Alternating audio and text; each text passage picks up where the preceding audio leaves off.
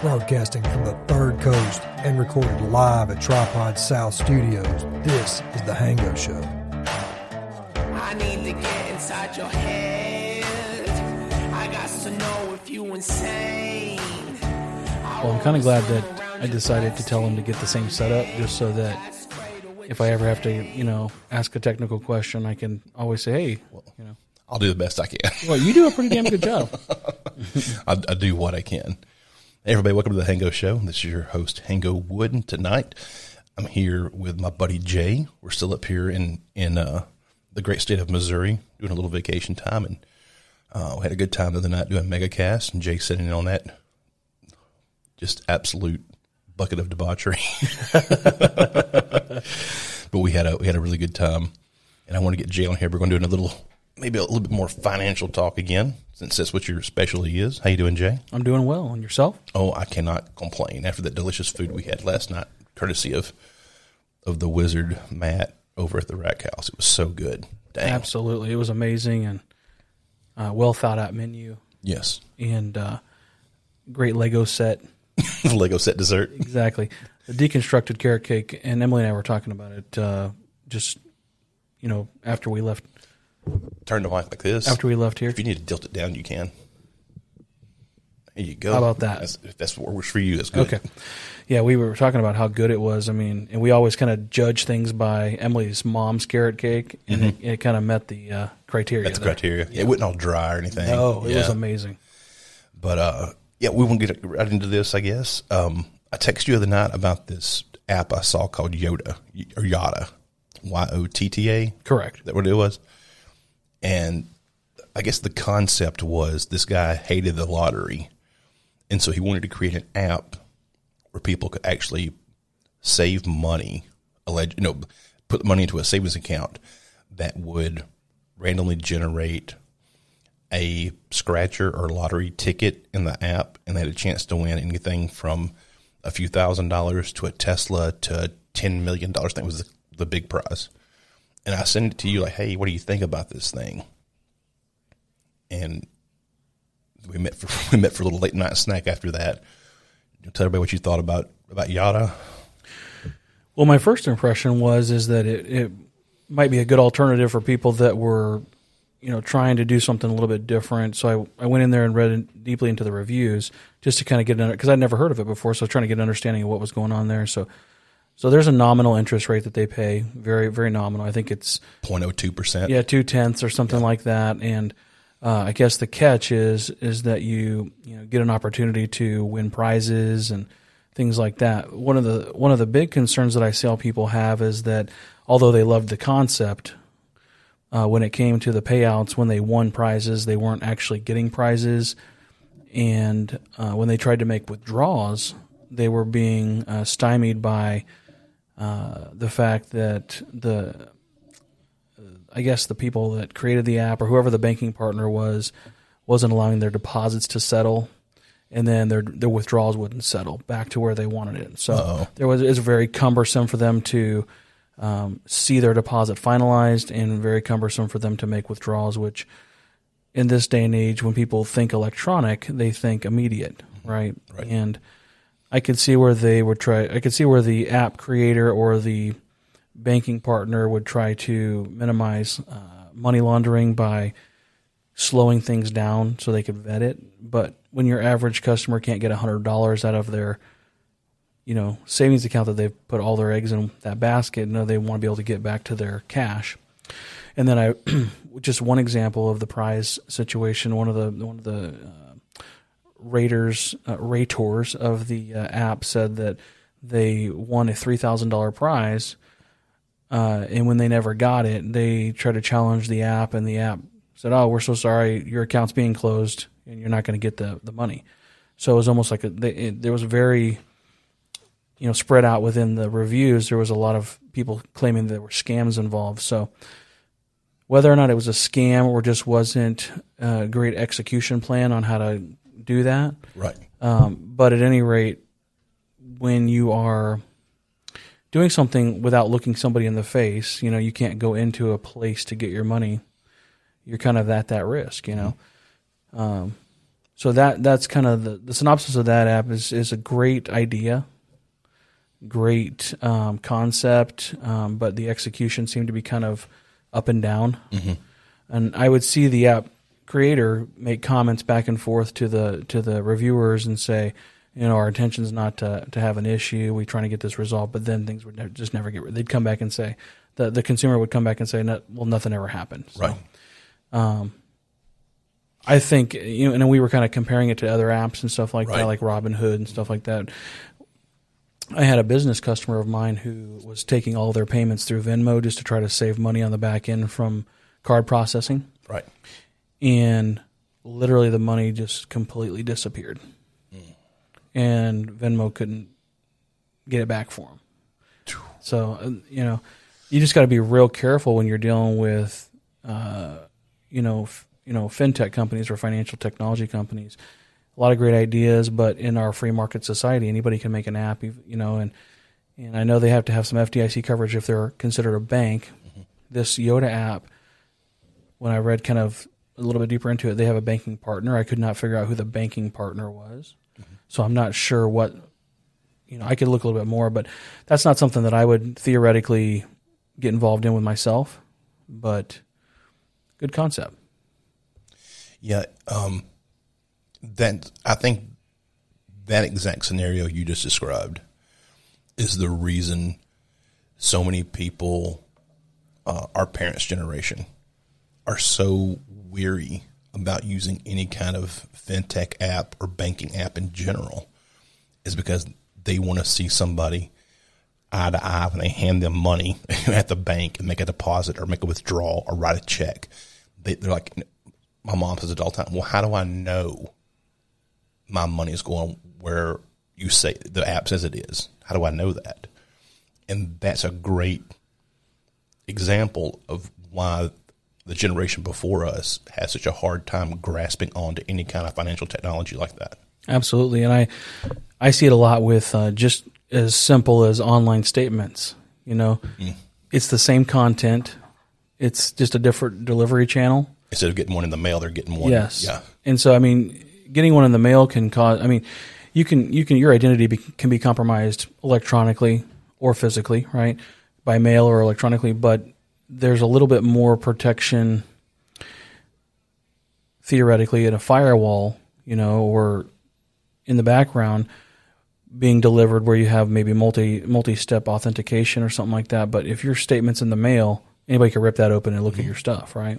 So it could still be compromised electronically. But my point is that there are a lot of consumers that are elderly or of a past generation where they want to feel a piece of paper in their hand. They don't care if it costs them $3 a month to $5 a month, whatever it is. They want a piece of paper. I remember when you got your bank statement in the mail, they sent you all your canceled checks. Yeah, that you had written, and our banks close by, 20 years ago went to just sending copies of the checks. They almost had a revolt among the older generation. Where are my? I don't want a copy of my canceled checks. I want my checks sent back to me. Right. It's just another step in technology, and even going from the actual check to a printed copy of it wasn't enough for them. They wanted that canceled check. Absolutely. When my dad was around, he had literally 7 years of everything: canceled checks, statements, IRS, paperwork, everything that you could possibly think of. He had 7 years worth of paper. Yeah, that's why file cabinets were so important back then. Oh yeah, for sure. I had a shoebox that I used when I was as a teenager. I had a shoebox, and I put my bank statements in there every month because that's what I was told to do. Put it in there. When I was living with my grandparents while I was going to college, we still got paper payroll checks for my job. Absolutely. I'd walk in, with the envelope in my hand, and it's already been open. I went and cashed the check or deposited or whatever. My grandmother would go, well, what's in the envelope? Like, that's the pay stub. She's like, no, you keep your pay stubs. She's, when do you have to contest how many hours? You're like, I keep my hours straight. How do you know? Did you check your pay stub? But that's that old school union mentality of, did they get your hours right? Absolutely. My grandmother and grandfather went through their payroll stub with a fine-tooth comb when they got it to make sure everything was right. And people should do that. They should, yes. You know, and what's happened in the society when you don't get paper, and sometimes even when they do get paper, but within a statement, I'm not sure what all banks do, but the bank that I'm at, any communication that they're communicating to consumers, they put in the top half of the first page of the statement. So if they're going to change something, a fee, a process, I believe it's like a 90-day window that they start telling people before they actually put it into place. But it's probably about 95 to 97% of the time, if I ask someone, well, did you happen to read the information in your statement? What information? You know, well, this is how we communicate to customers because we don't always see you. Yep. You don't go online or you're not, set up for text messages or whatever. So this is how we communicate. This is a different channel to communicate. But so many times people are like, well, I have no idea what you're talking about, So if out there in the ether out there, check your statements. Make sure that you're reading all, even if you get it electronically, just make sure you guys are looking at that. There is anything you got to contest is regulated. So if you have, something that is not right on the statement and you have to do, you have to contest it, you have a 60-day window to get that done. It's regulated by law. So, and then they have about 10 days to get it right for you, and then 45 days to make a final decision. So they give you provisional credit, or and if they find out that it actually was something that you did that you just didn't remember, then they can take the credit back. Gotcha. But it's maximum of 45 days, but you got to get that. I tell people, look at their statement every month, make sure that everything is the way it's supposed to be. Well, I'll give you an example. I had something happen similar, and I learned my lesson here. One morning, I was going to go see my massage therapist, and she takes cash. It's a cash business. And so I went by the bank to grab some cash out of the ATM and put my card in, requested the money, like $100 out.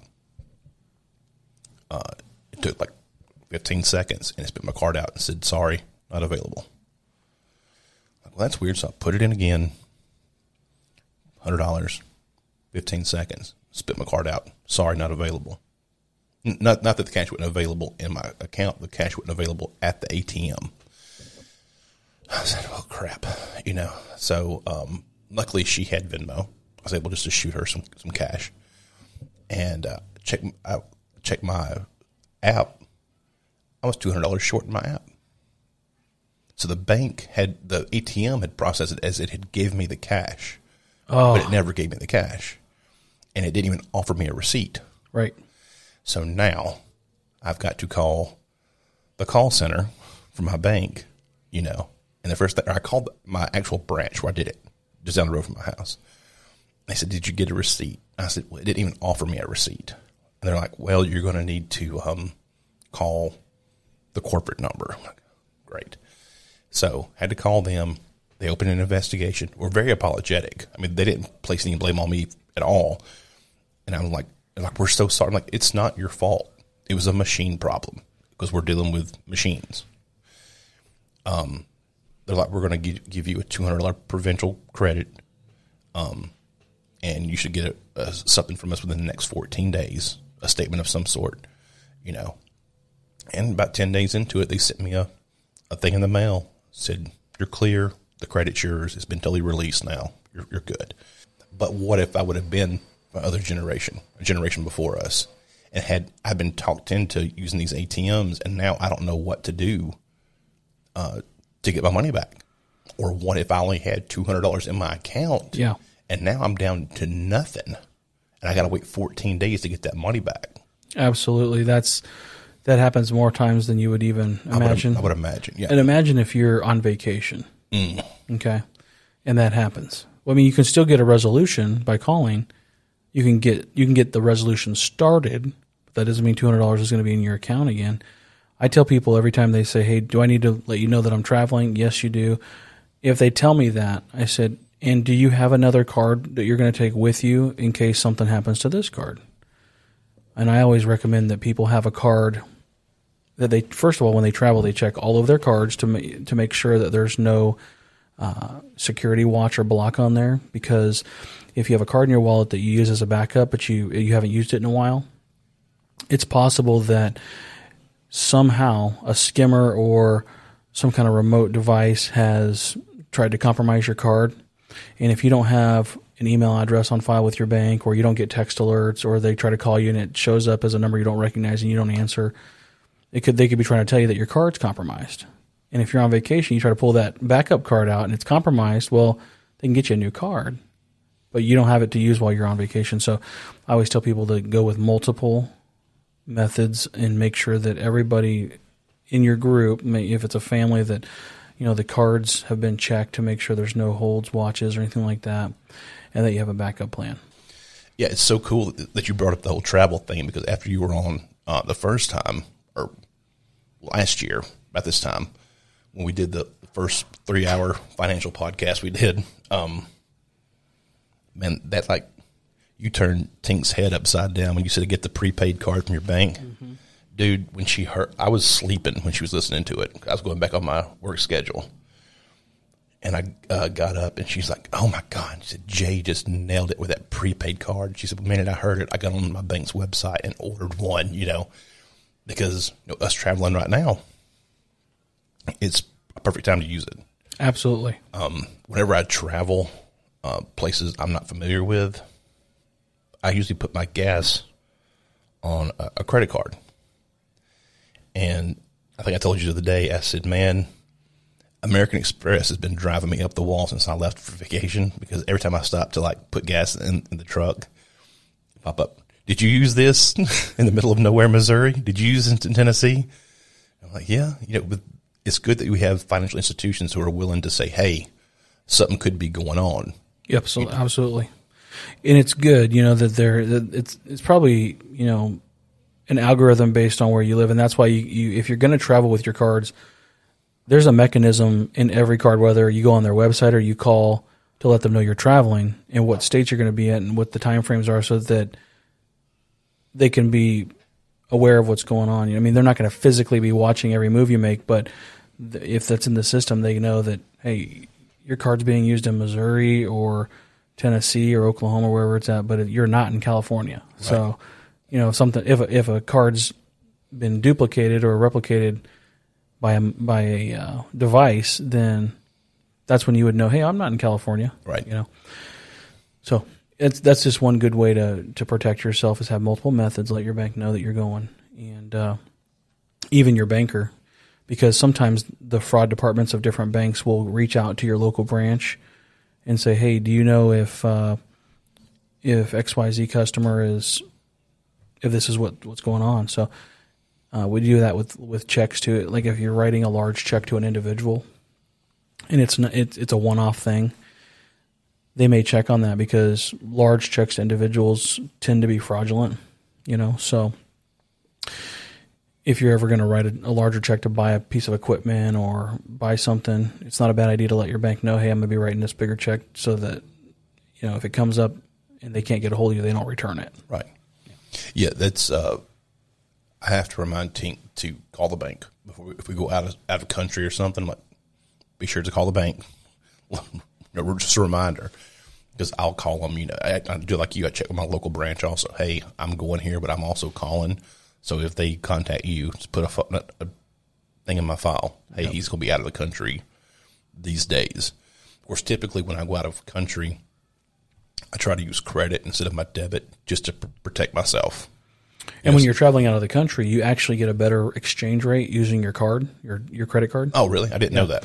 Yeah, so on the debit side of things, you can actually get feed for using something outside the country. Mm. So before you go out of the country, you want to find out what what kind of rate are you going to get while you're traveling on that card, because depending on what country it is, could be a different rate. If you've got to go do a cash advance in a bank over there to get cash, or you're using always use an ATM if you're going to do an exchange rate, because the cards like MasterCard, Visa, things like that, they get the best rates. So if you go to a money exchange person and you exchange currency for currency, you're kind of at the mercy of their elevated rate, Yeah, just for those who travel, In the Caribbean, mostly you can use American money. Like I know in the Bahamas, it's 1-to-1. And a lot of times it seems like they prefer American cash over Bahamian cash. I think they don't print a lot of Bahamian cash to begin with. So most people use American money in the Bahamas.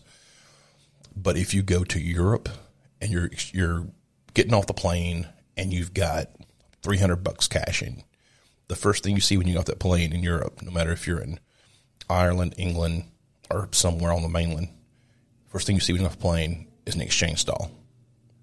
Yep. And they have the exchanges for every currency printed behind them. But if you're not familiar with exchange rates, you don't know if you're getting duped or not. Right. And that's something people really need to be aware of. You're better off, in my opinion, unless you need cash right that minute. If you do need a little cash, like for a tip for the taxi or to pay for the taxi, only exchange a small amount of yours to get that little bit. And once you get into whatever city you're going to, maybe go to a local bank that or research online which banks give the best rate for currency exchange. Absolutely. In the bank I'm at right now, we do carry the major currencies in a centrally located area. Mm-hmm. So if you came into my area and said, hey, I'm going to be going to Europe, you know, because you can check local before you even go. Well, you can actually get the currency. You're going to get, it is going to be more than the exchange rate by a few tenths, you know, but it's not extravagant. But that's where you get your tip packs. Okay. You can get like if I'm going to use euros, right. I could say, hey, I need a tip pack of euros. I want to get $100, which means I'm going to get some lower denominations is what I mean by tip pack, you know. Right. And you don't go crazy because you don't really need a lot of cash right now. And then when you bring it back, try to bring back bills instead of coin, because coin you cannot re-exchange in the States normally, right, unless you're in like New York or something like that. But get as much, if you have coins on your way back, stop and get paper first if your bank allows you to exchange paper, because paper takes up less room. And so usually in the States, if it's at a bank and not an exchange center, you're going to get paper only, and you're probably going to get a better rate than if you even stop at the counter when you get into the country, because they know you need the money, right? Right. So they're gonna put a little bit more on top of it. But just some travel tips. Well, I know when we were coming back from Ireland, they had like a little bit of duty-free shopping on the plane back where you could buy like cigarettes and stuff, tax-free.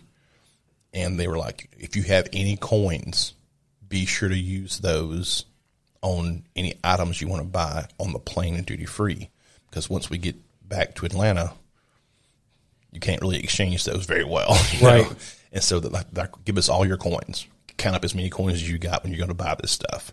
And so I was like emptying out my pockets because, even in Canada, they don't even have anything. Everything that's lower than a 5 is in a coin. So you have like a €1 coin and a €2 coin, and then the bills start at 5 and go up from there. Yeah, I mean that's a good point. I think, yeah, and you can. What I've seen a lot lately, which is so weird, is for some reason, actually not lately, but in the past year, people are trying to buy thousands of dollars of like Vietnam money and things like that. And when we ask them, well, why are you trying to buy this currency? Well, I'm buying it as an investment. And I'm thinking, hang on a minute. I'm thinking in my mind, I'm like, somebody just got scammed, or someone read something on Reddit that they didn't understand or something like that. But this is not how Forex works, yeah, sir.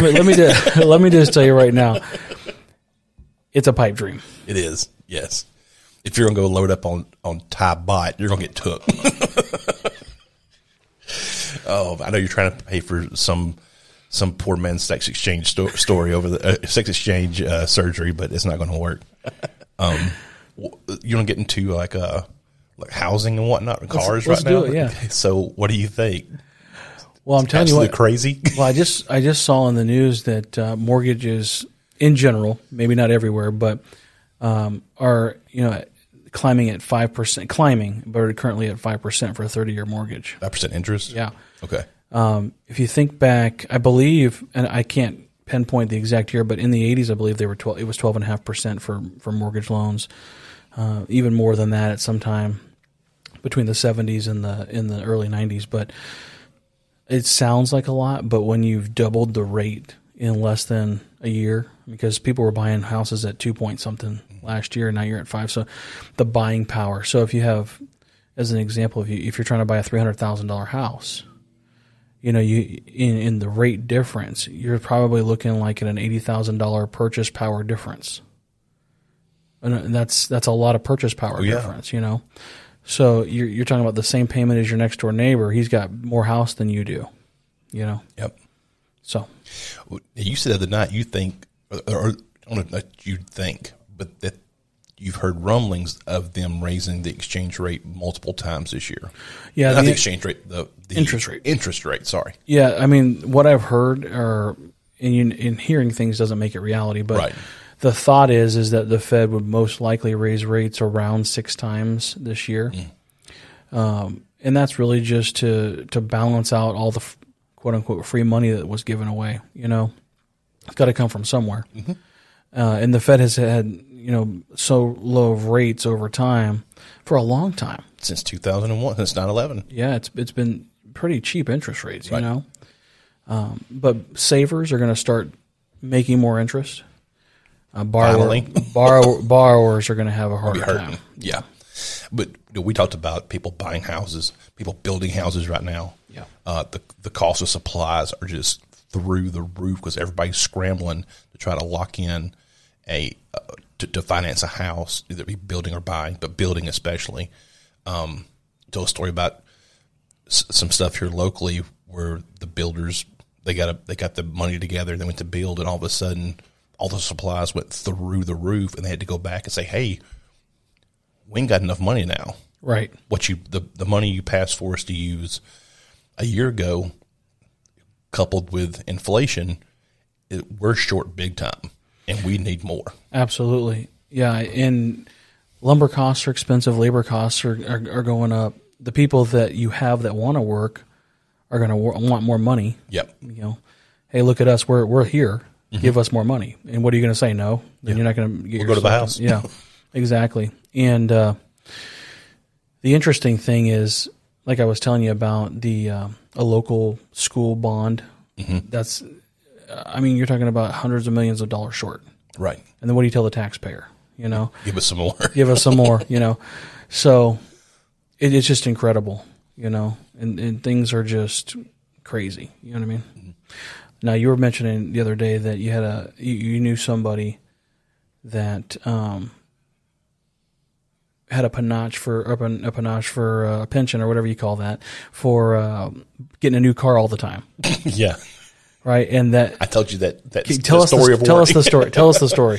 I want to wait and see if Tink will join us because that's really her story. Oh, okay. Yeah, we'll come back to that. We'll come back to that one. But going back to the cars, as you know, I just purchased a new ride, and you were asking me details as any good financial advisor would, and you said you came out all right. You came out right. The interest rate you got is right where it's supposed to be. Yep. All right. Where should people not be buying cars? At what interest rate? 27.9%? You know, anything over, I would say, well, I mean, the interest rates are going to go up. So, and used cars are very hard to find. Used cars are almost harder to find than new cars. Oh, yeah. Well, this is the reason. This is all coming together for a perfect storm. It's people hear the news that, hey, interest rates are going up. They've been hearing that now for the last year and a half. As we're coming out of COVID, they're hearing, oh my gosh, interest rates are going up. I need to lock in a home loan, a car loan. I need to lock that. I need to get one. Even if I don't need it, I need to get one now because I'm going to need one in the next 3 years. Well, the next 3 years, interest is going to be through the roof, quote unquote, as we're being told. So I need to lock in that new loan now, even though I don't need it. And I'm going to be buying a car with lower interest, but it's 50% above its actual blue book value. So I'm getting into this car. I'm at a low interest rate, but I'm underwater from the get-go in this car. Yeah, I would always make sure that when you're looking at cars, you want to look at over time what type of vehicle has the least depreciation. For example, like Jeep, full-size trucks, things like that. Good luck finding a full-size truck. You can't find a full-size truck because they retain their value. Because that was my original thought. Get a Ram, get a Silverado, get something of that nature. Are you kidding me? I know. If you want one that actually runs and is somewhat comfortable, you're going to be paying over blue book value for it. And trucks are already expensive as it is. Yes. Yeah. If you're going, if you get offered lending by a subprime lender, in my opinion, I want to get into that too. Yeah, Keep going. In my opinion, there are some subprime lenders out there where almost anybody can get approved, and subprime just means that you're going through a financial institution that's not technically like A traditional lender. Yeah. So you have your big banks that anybody can think of. We won't name them all, but those are your traditional lenders. And then you have some subprime lenders that are just like financial institutions, and maybe some online financial institutions like that. And they will allow you to get into the car, but then you got like a 9-10% interest rate, sometimes higher than that. So credit score, your credit score is going to affect that. Your borrowing history is going to affect that. Your income is going to affect that. So I prefer to get my lending before I go car shopping so that I know what I can afford, right? Right. And the dealers don't like that. Dealers like when you do financing with their finance guy, like we've mentioned before, because that's where they make their money. Right. And that's why when you're in the finance office, they're trying to sell you the wheel package, the leather rip package, the scratch package, because anything they add on to it, they're going to get some money. I mean, yeah, it's beneficial to you, But they're skimming the whole time. but they're making money off of that. And we're not saying they shouldn't. No. Because they are a business. Right. They should. They're for. But if you're looking out for yourself, you got to take the best. Right. You got to. When you're in a hurry, is the worst time to do it. Absolutely. Because then you get. It's kind of like going grocery shopping when you're hungry. I'm not sure. That's the best example probably any listener of this show can relate to. Exactly. Go eat before you go shop. That's the truth, And if you know what you can afford, right, and your bank is most likely going to give you probably a better interest rate, because what happens when you go to the dealer is they're shooting your credit out to their, vast array of dealer financing institutions. Dealer financing is a totally different division of banking. So if you go into your local branch, if your local bank does consumer lending, they could also do dealer finance lending, which is a totally different part of the bank. So I'm going to give you a small example. Mm-hmm.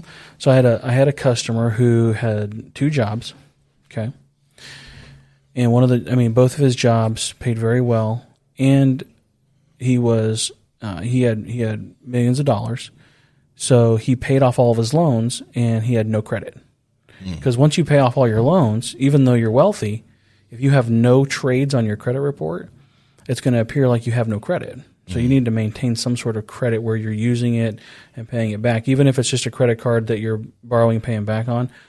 Because people are saying, "Well, I don't want to have this debt out here." Well, that's fine, but you need to be actively using certain, some sort of credit. At least one trade, if not multiple different types of trades. A trade is just a type of borrowing. So your mortgage, your auto, and your credit card are 3 different types of trades. Okay, and so this guy went to the dealer to get a new truck, and like we just mentioned, it's hard to get a truck. He wanted I take that back. It was a van. It was a work van. Okay. It was a specific type of work van that 3 years ago anybody could get anytime they wanted to on the lot. But right now he had he knew the owner of the dealership, and he's like, "If you want this van, I got one now, but you need to come over now and get it." Right. So he did the financing, and it shot it out. So he was a customer of our institution before he went there. Well, the dealer financing side still happened to be our institution. Oh. And so the dealer financing side is just looking at things coming across the computer. They don't know that you are Hango Wood. Right. Or Hango. Sorry. Or that I'm one of your customers. Right. It just sees a name. They just see the information coming across. Oh, so not a name. You just see Social Security numbers. Number probably. Exactly. Right. Credit reports and Social Security numbers and all that stuff. Well, they don't know that you've been with us for 20 years or whatever. Right. So when you come into the branch, I do know that because I'm your banker. Right. Well, this guy was really, really, really upset because when they came back, they were going to give him a loan, but it was going to be literally at 12%. Ooh. Ouch. Okay. And because it was so hard to get around to get this van, the dealer had to mark it up to make a profit. Right. So it was literally a $15,000 difference between what they were selling it for and what the value was. So he comes in with a chip on his shoulder, which if I didn't know either, I would too. Yeah. Right. And he's like, well, I've been a customer here so long. I've got this much money in your bank. Well, I can see that he's got all this money in the bank. And I said, well, what did they tell you? Well, I got no credit. Well, that's the reason why. Yeah.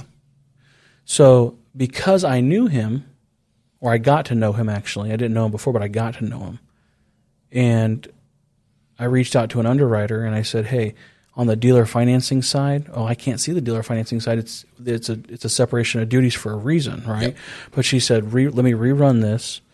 And she came back with all these things reasons why it would be difficult to get it done. But at the end of the day, we got it done at 4%. A little bit more than 4%. It was like 4.5%. Right. Still. 4.5% or 12%, right? So I had to work my ass off to get that deal done. But the consumer doesn't understand the difference in relationship, right? They just see a loan as a loan as a loan, but it's not that way. A personal loan, a home loan, a car loan, totally separate in the bank. Right. And on the dealer financing side, like I said, it's just information coming across. So, ones and zeros on a screen. So having a relationship with your banker is good. Being transparent about your finances is good if you want to borrow, because they're going to find out anyway. Yeah, just tell the truth up front. Yeah. And you're going to, not all the time, so I don't want any false pretenses, but a majority of the time, if you're a qualified borrower like this guy was, even though he didn't have credit, we can tell the customer's story. So now there's a human aspect to it. Right. Now, there are borrowing rules that are set for everybody, so that because it's fair lending, but we can work with somebody differently than if numbers are just coming across the screen. Right. So, like we were talking about earlier, eyeball to eyeball. In certain transactions, that's better. You know what I mean? Oh, for sure. You know, when it comes to credit cards, you're not going to get a better deal. It is what it is. Yeah. You know, it's based on your credit and income. But when you're talking about auto financing and things like that, we can, or maybe it's a personal loan, and we can tell your story a little bit differently. Sometimes that does have a benefit. Oh, for sure. You know, that's there's I'm into motorcycles and whatnot, and if you are into motorcycles and you want to learn about buying a new or used motorcycle, there is a company called RevZilla. They've got a website where they sell like motorcycle gear and parts and everything else. But they also have a very active YouTube channel where they do reviews and show new products off. And they also give you tips on navigating the purchase of a motorcycle. Very informative stuff. Their number one tip is go to your own bank first. Go there and find out if they're willing to give you a loan on a motorcycle and get a statement of credit. Is that what it's called? Well, you get like it basically tells you that what you're approved for or something like that. An offer. Yeah. So they'll give you an offer. I'm guessing it'll have like a percentage rate up to this much money, I'm guessing. Yeah. Go there first. And then when you go to the dealership to look at new bikes or any leftovers they have from the year prior, don't answer the question, what's your monthly payment you want to get into, because they'll get you in that monthly payment. Absolutely. One way or the other. Whether it is stretching it out over 15 years or whatever it may be. That's not the question. You're looking for the bike you want. Right. And he said, so take the bike on a test drive, do whatever, come back. If they say, how do you want to finance? You can say, well, look, this is what I got from my bank. If you can beat it, good luck. Absolutely. Because then you've got a fallback plan. Yep. You're making that dealership finance work for you, not the other way around. Exactly. And when you, like you just mentioned, if a salesman says, well, what kind of, what are you looking for? Yeah, what kind of payment are you trying to get into? That could turn in, because they didn't ask you how much do you want to spend on a car. Right. What's your budget look like? Because that car, always look at the sticker price and see what's in there, because they got the sticker on the window. Look at the out-the-door price. Just peruse and look around. I always go and look around, and sometimes I go online to look to see what their out-the-door price is. And then you know that, okay. When you say out the door, it means everything. Right. Fees, taxes, everything included. What you're going to be paying, bottom line. Absolutely. For people who don't know what out the door means. Right. And if you in your mind's eye, if you're let's just say $25,000, you want to spend $25,000. Well, you know that it's not almost about $5,000 is going to be taxes and everything else. Exactly. So you can go prepare from the bank because you know you've looked and saw what you want. You can get pre-approved for that dollar amount and not worry about all the extras that the dealership's going to put on you, because the dealer's there to make money. So they're gonna offer you the appetizer and the dessert and the cocktails, all that kind of stuff, to enhance the ticket, the bottom line, and so just be prepared. If you go on a lot and you say, today I'm driving off with a car, you probably will. But do you need to? No. What you did is if I'm correct, you looked around for a while and you thought it out and you decided what you wanted to do before you pulled the trigger. I started looking in August and just bought in, what is this now? April? I just bought last month, March. So I looked for a solid 6 months. Yeah. Is that right? And you can feel good about it because 7 months, you had time to decide whether or not it was the right thing.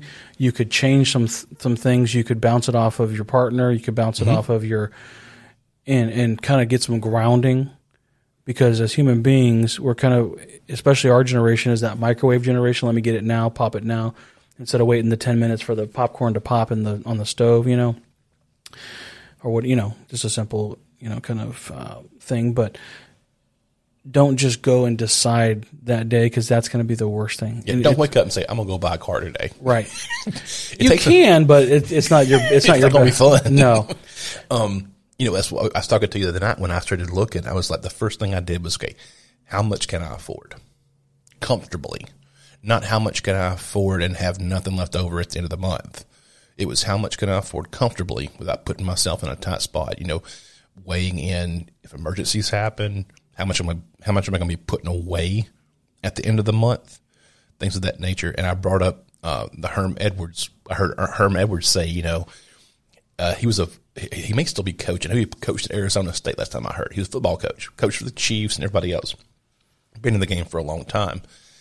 And he is really big on players excelling, not only on the field or during their career, but after their career. Yeah. Having them set up for success when they leave the league, because they're going to be playing an average of 3 years. Absolutely. And these players come to him and say, Coach, I'm going to do this, or I want to do that. That's great. What's your plan? Because a plan, a goal without a plan is a wish. You're just farting in the wind. Absolutely. Nothing's getting accomplished. Having a plan or having a goal without a plan. So when I first sat down, I was like, okay, how much can I comfortably afford per month? And what do I need? Not what do I want, or what would be nice. Because our wants always outpace our need. I would love to have a Lamborghini Aventador. Who wouldn't? Right. But do I need a Lamborghini Aventador? No. So I decided on a Jeep. Did I want the Rubicon 392 with a big V10 engine in it? Yes. Did I need that? No. Not for any reason whatsoever did I need that big of a truck. Right. So instead of getting that $94,000 Jeep, I got the $40,000 Jeep. $94,000, which is like a house. Yes, a very nice house in my neck of the woods. Right. And one good rule of thumb, just to reiterate from our last time we talked about finances, is just if all the listeners could think about their debt to income ratio, and if you don't know what that means, a debt to income ratio is how much income are you bringing? Not how much do you make, because how much do you make is taxes, your 401k goes, all the things. But what is your take-home pay? What is your pay? Now, lenders will look at your salary. Right, your gross. Your gross. But as an individual, you should look at what you're bringing in, because that's what you're using, right? Your net. That's right. Individually, you will. Now, they'll use your gross because that's how they do it. But individually thinking, you want to say, okay, first of all, I've got my rent or my mortgage, and if I don't, then that's not part of it, okay? And then you've got your all of your bills, your utilities, your groceries, all that kind of stuff. And you want to keep the payments that you're making. So not how much debt do you have, not like if you have a $100,000 house, I have a $100,000 house, but what is my mortgage? It's $1,200 a month or something like that. So that factors into your debt to income ratio. You're looking at what am I bringing in versus what am I paying out? And you want to keep that ratio at about less than 43%. That's where you get the better interest rates. Okay. That's where they have calculated over time that people are most comfortable, Because if you come and say, well, I can afford this, but they're going to factor in things that you're not thinking of. They're going to factor in things like your groceries, and groceries are on the rise. Are they not? Because you have to have living expenses. Yep. You know, just because you can afford with your gross salary a $50,000 Jeep, does that mean in reality that you can afford the $50,000 Jeep? So you want to do some math and some homework on that and think about what you're paying out. So if you have a credit card that you carry a balance on and you have $4,000 on it and your minimum payment's $100, well, the part that you're going to calculate for your debt to income ratio is the $100, right? So that's just an example. So you can have your own balance sheet, your own record there where you got a column for what do I pay out, what do I bring in, and that's your ratio. You want to make sure that's at or less than 43% to get the best. That's very, very wise information for sure. And you get to, anything you're going to buy is like that. Whether it be a car, a pet, you have enough money to take care of this thing, keep it alive, then you don't have enough money to buy one to begin with. Absolutely. So why even look at it?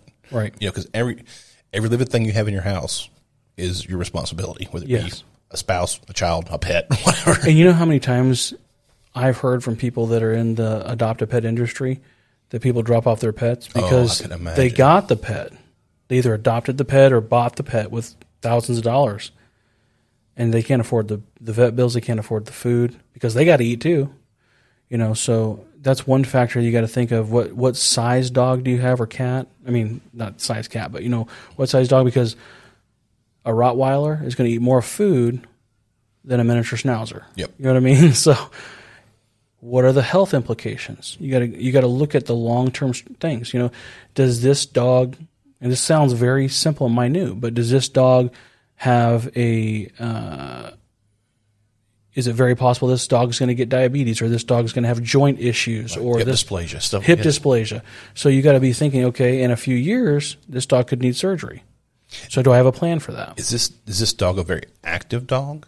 Do I have a fenced-in yard this dog can stay in? Is there a dog park nearby? Am I going to have time to spend 2 hours in the evenings with this dog to get it worked out so it don't tear my house apart? Because they will. Right.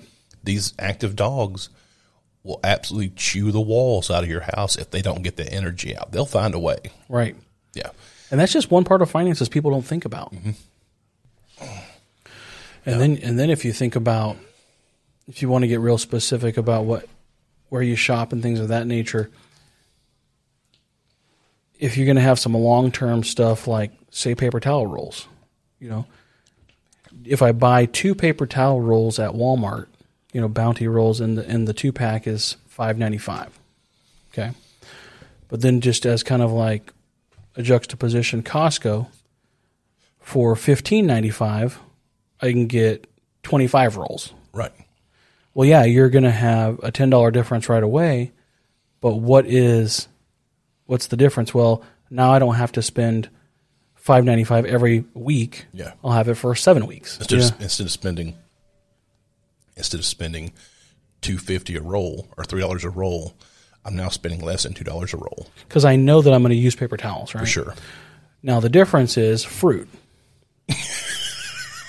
No, I'm serious. Fruit, I get you, yeah. Fruit is going to go bad quickly if you don't eat it fast. Same with meat. Same with meat, right? So meat you can freeze. Fruit, I guess you could freeze, but if you want fresh fruit's what I'm talking about. So, for example, go and buy the little thing of strawberries that you're going to eat today and spend a couple bucks on it instead of buying it at Costco.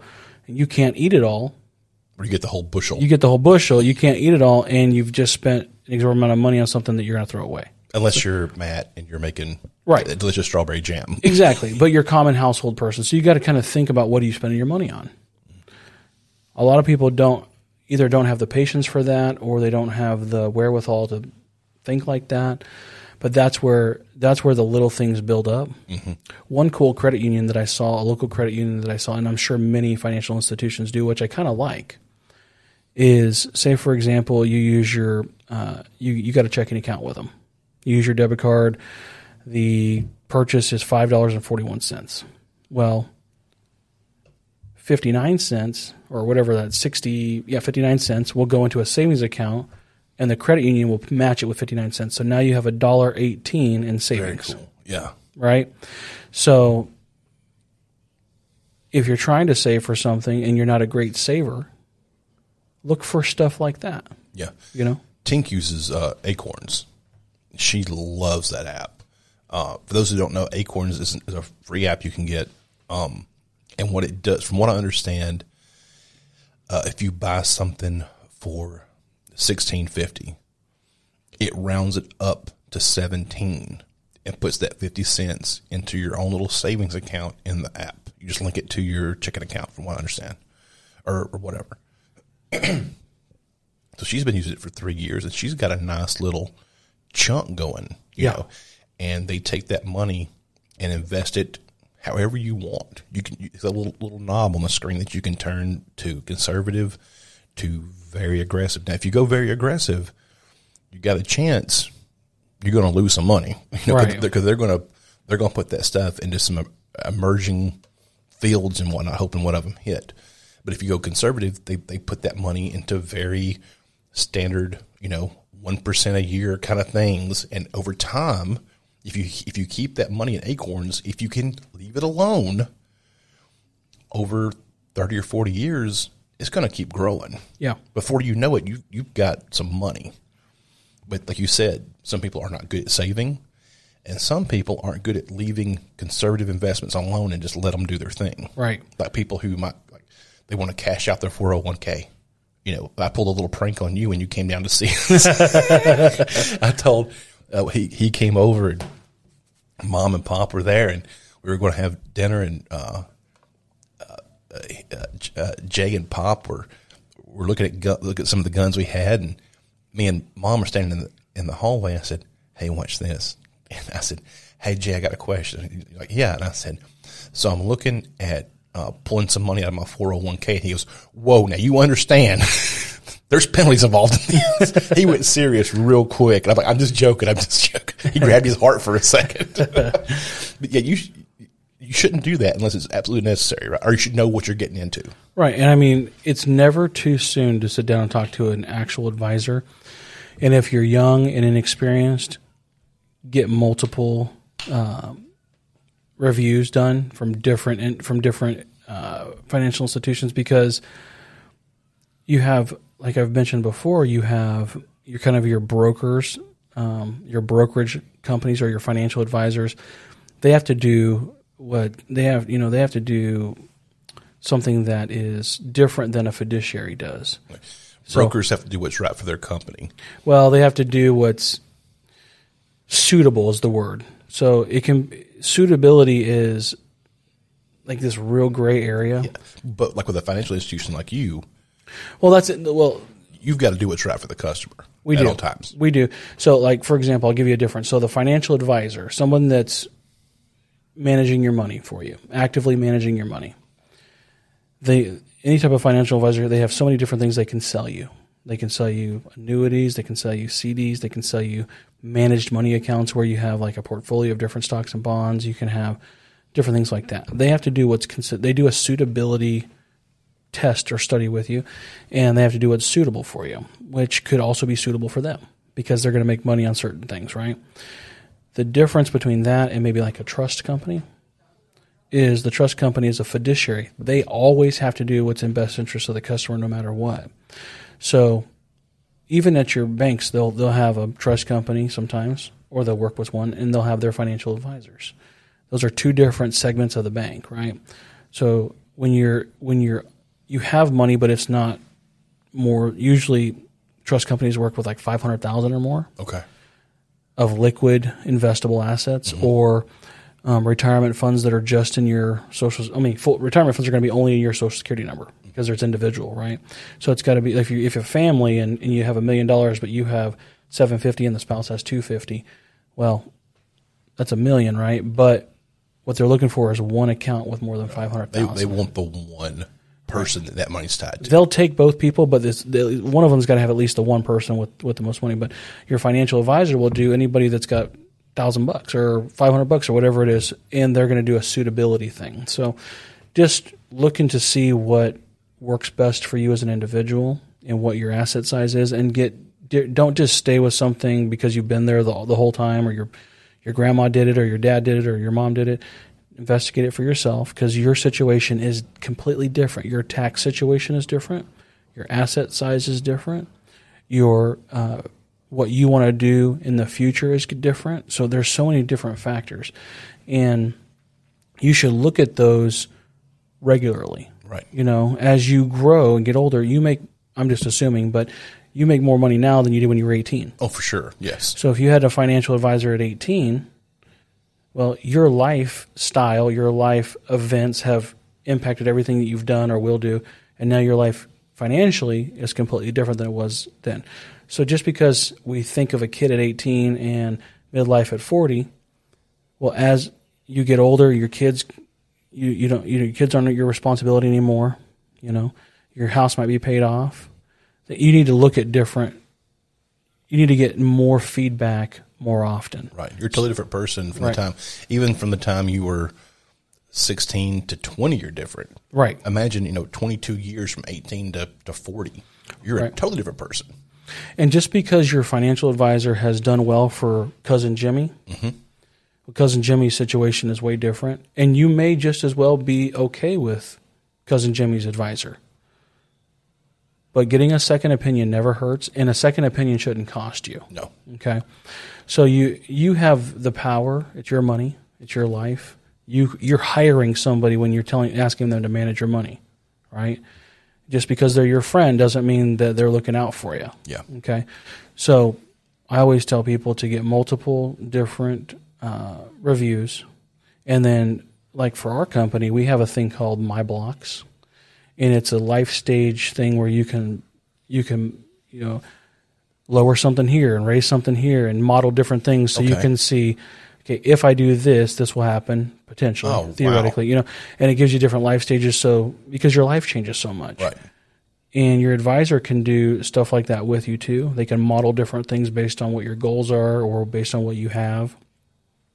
Because at the end of the day, it should be everybody's goal to not outlive their money or their resources.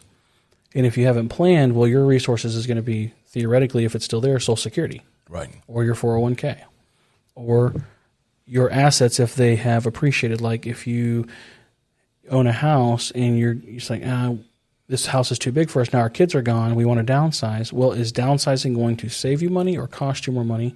I've had many people that did not downsize. They wanted to, but it was actually going to cost them more money to go somewhere smaller. Right.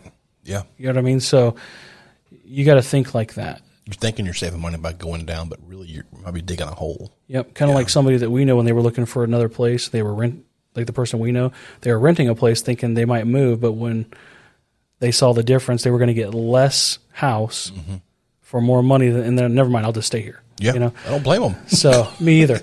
And you got to think like that long term. But you also should think, okay, what is the upkeep? Am I going to outpace the cost of upkeep? Right. Do I need someone to check to make sure I took my medicine? So do I need to live on a property where someone comes by, where it's an adult like assisted living? Assisted living, assisted living is expensive. Yeah, very much so. So you can own a bungalow in an assisted living village or something like that, but the person will come around and check to make sure you took your medicine or you didn't forget Evan fell or something like that. And of course, it's going to come with a little bit more cost.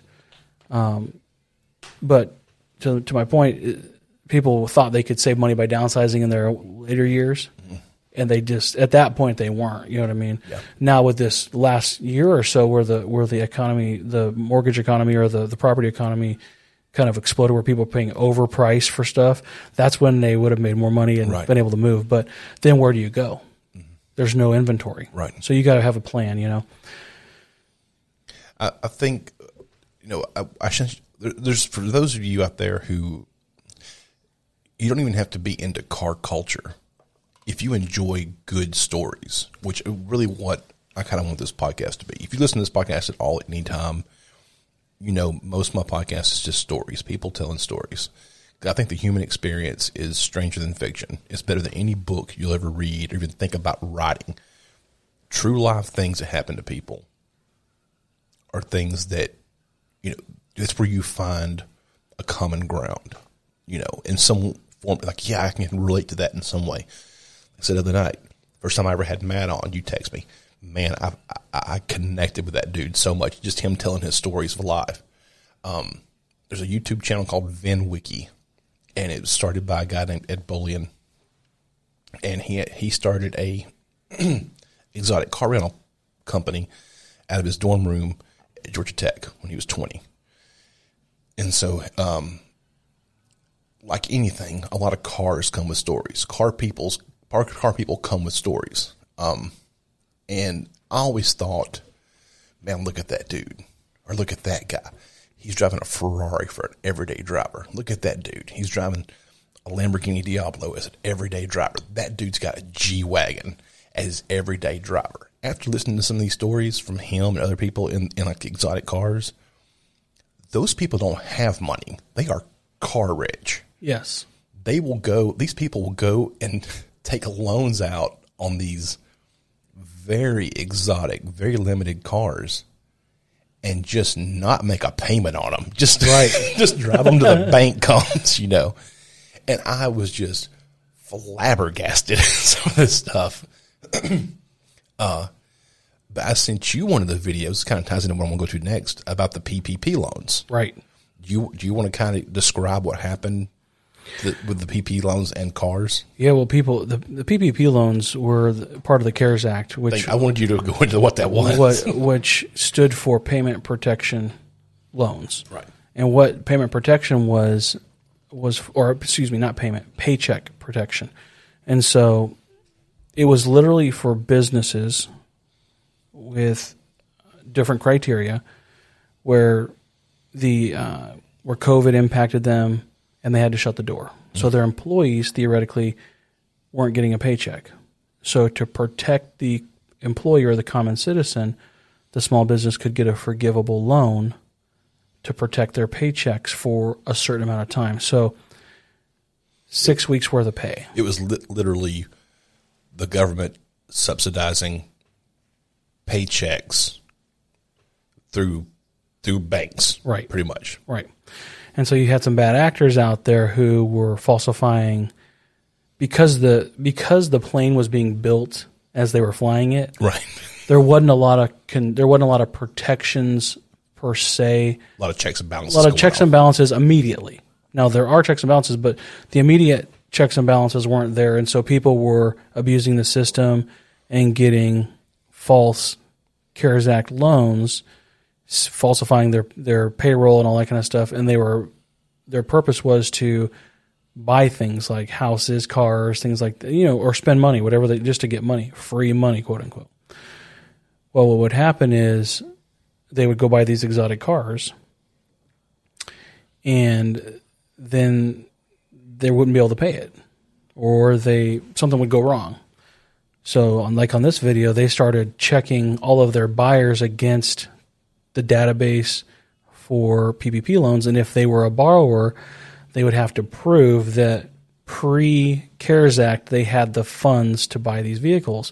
And it was helping them protect themselves on the business side so that the government didn't come back and repossess it. And take exotic cars. Yeah, exactly. Or collector cars. And then they would be out the money. Right. You know what I mean? So that was pretty incredible. And there's a couple people that are going to jail, And what I did hear from somebody the other day, I was at a meeting with this black guy that I know, and he told me that one of the ladies, this is not the CARES Act, but a different type of bad actor. One of the ladies that started Black Lives Matters, or one of the people that was in there. Oh yeah, she's getting put in jail because she robbed them, her own people, of their generosity. Right. Yeah, by just buying all kinds of stuff. So just protect yourself, vet who you give your money to, who you support, and then any bad actors, protect yourself from. If you're doing business with people, know who you're working with, because that could come back on you, or you could take a loss. When this all started happening, because we came up during COVID the first time, and you and I were talking about how it was affecting banking and whatnot, and how the CARES Act was going to work with y'all. And you had said, I work for a very conservative bank, and we're setting money aside now in case people go tits up on these loans and don't pay them back. And you said the other day, everybody has done, the vast majority has done really well about getting the money back to you. Right. keep going. Yeah, there was a couple of people that I reached out to over and over and over again saying, hey, we're coming down to the wire here. We need you to apply for the free. I mean, it's just really going and clicking a couple buttons and it's forgiven. It's forgiven and just, but people are just wrapped up in their lives. I'll do this, another day, or I didn't have time, or I can't figure it out. And so a lot of the time, the human being, if they can't figure something out, no matter what it is in life, they'll let it go until it's too late, and then they have a bigger problem. Yeah. Right? Always make the time, even if you're a small business owner and you don't have time, make the time to make your books right or make yourself available to take care of things, because if you don't, it'll snowball. Yeah. We also talked the other night about, which I wouldn't talk about here, dealing with the IRS and how important it is not to ignore them. If I've heard so many people say, if you have a bunch of debt and one of those debtors is the IRS, forget everybody else, or just let them know you'll get to them when you get to them, but you need to talk to the government first. Yeah, pay your IRS debts. Pay your taxes. Unless you don't want to do it. Because they will come after you. Now, this is a very serious thing. The government never calls you. So if you get a phone call, that's fraud. Excellent. Yes. If your bank ever calls you and says, I need you to verify your PIN number, or they want you to do something that they should already know, it's fraud. The IRS will send you a letter on their letterhead. The bank will call you at a known phone number. They already have your information. Now, if they're going to verify your identity, they may ask for the last four of your social and your mother's maiden name, but they're not going to ask you for your full social. Right. They're not going to ask you for your PIN number. They're not going to ask you for your account number. They're not going to ask you to log in and click on something. Right. What we've seen a lot lately is there'll be like someone will spoof an any kind of thing, but an institution, and send you an email, right? So make sure when you look at the URL that it's your legitimate bank. There's nothing added to it in the URL. So if it's your bank, so abcbank.com, just make sure it's not abc.chinese, check-in.com. Not suspicious website.com. Yeah, exactly. Because what they're doing is they're going to put malicious malware on your computer, and they're going to track your movement, your keystrokes, and when you log into your online banking or whatever, then they're going to be able to see that, and they can. What we've seen. So my point is, what we've seen later is that someone will call and say, "Hey, we're calling you about fraud. Someone's debited your account," and what they've done is they have logged into their online banking, taken money from one bank account that you have and transferred it to another account. So you're so frantic that you're not looking what's happening. And then they say, you got to click on this button to get your money back. And then they take all the money. Right. So stuff like that. So if someone ever calls you, hang up the phone and say, oh, thank you. Then go right to your bank. Yeah. Go face to face. If you can't go face to face, call the number that for sure is like the number on the back of your debit card. That's going to get to your bank. For sure you're going to get there and talk to the right person.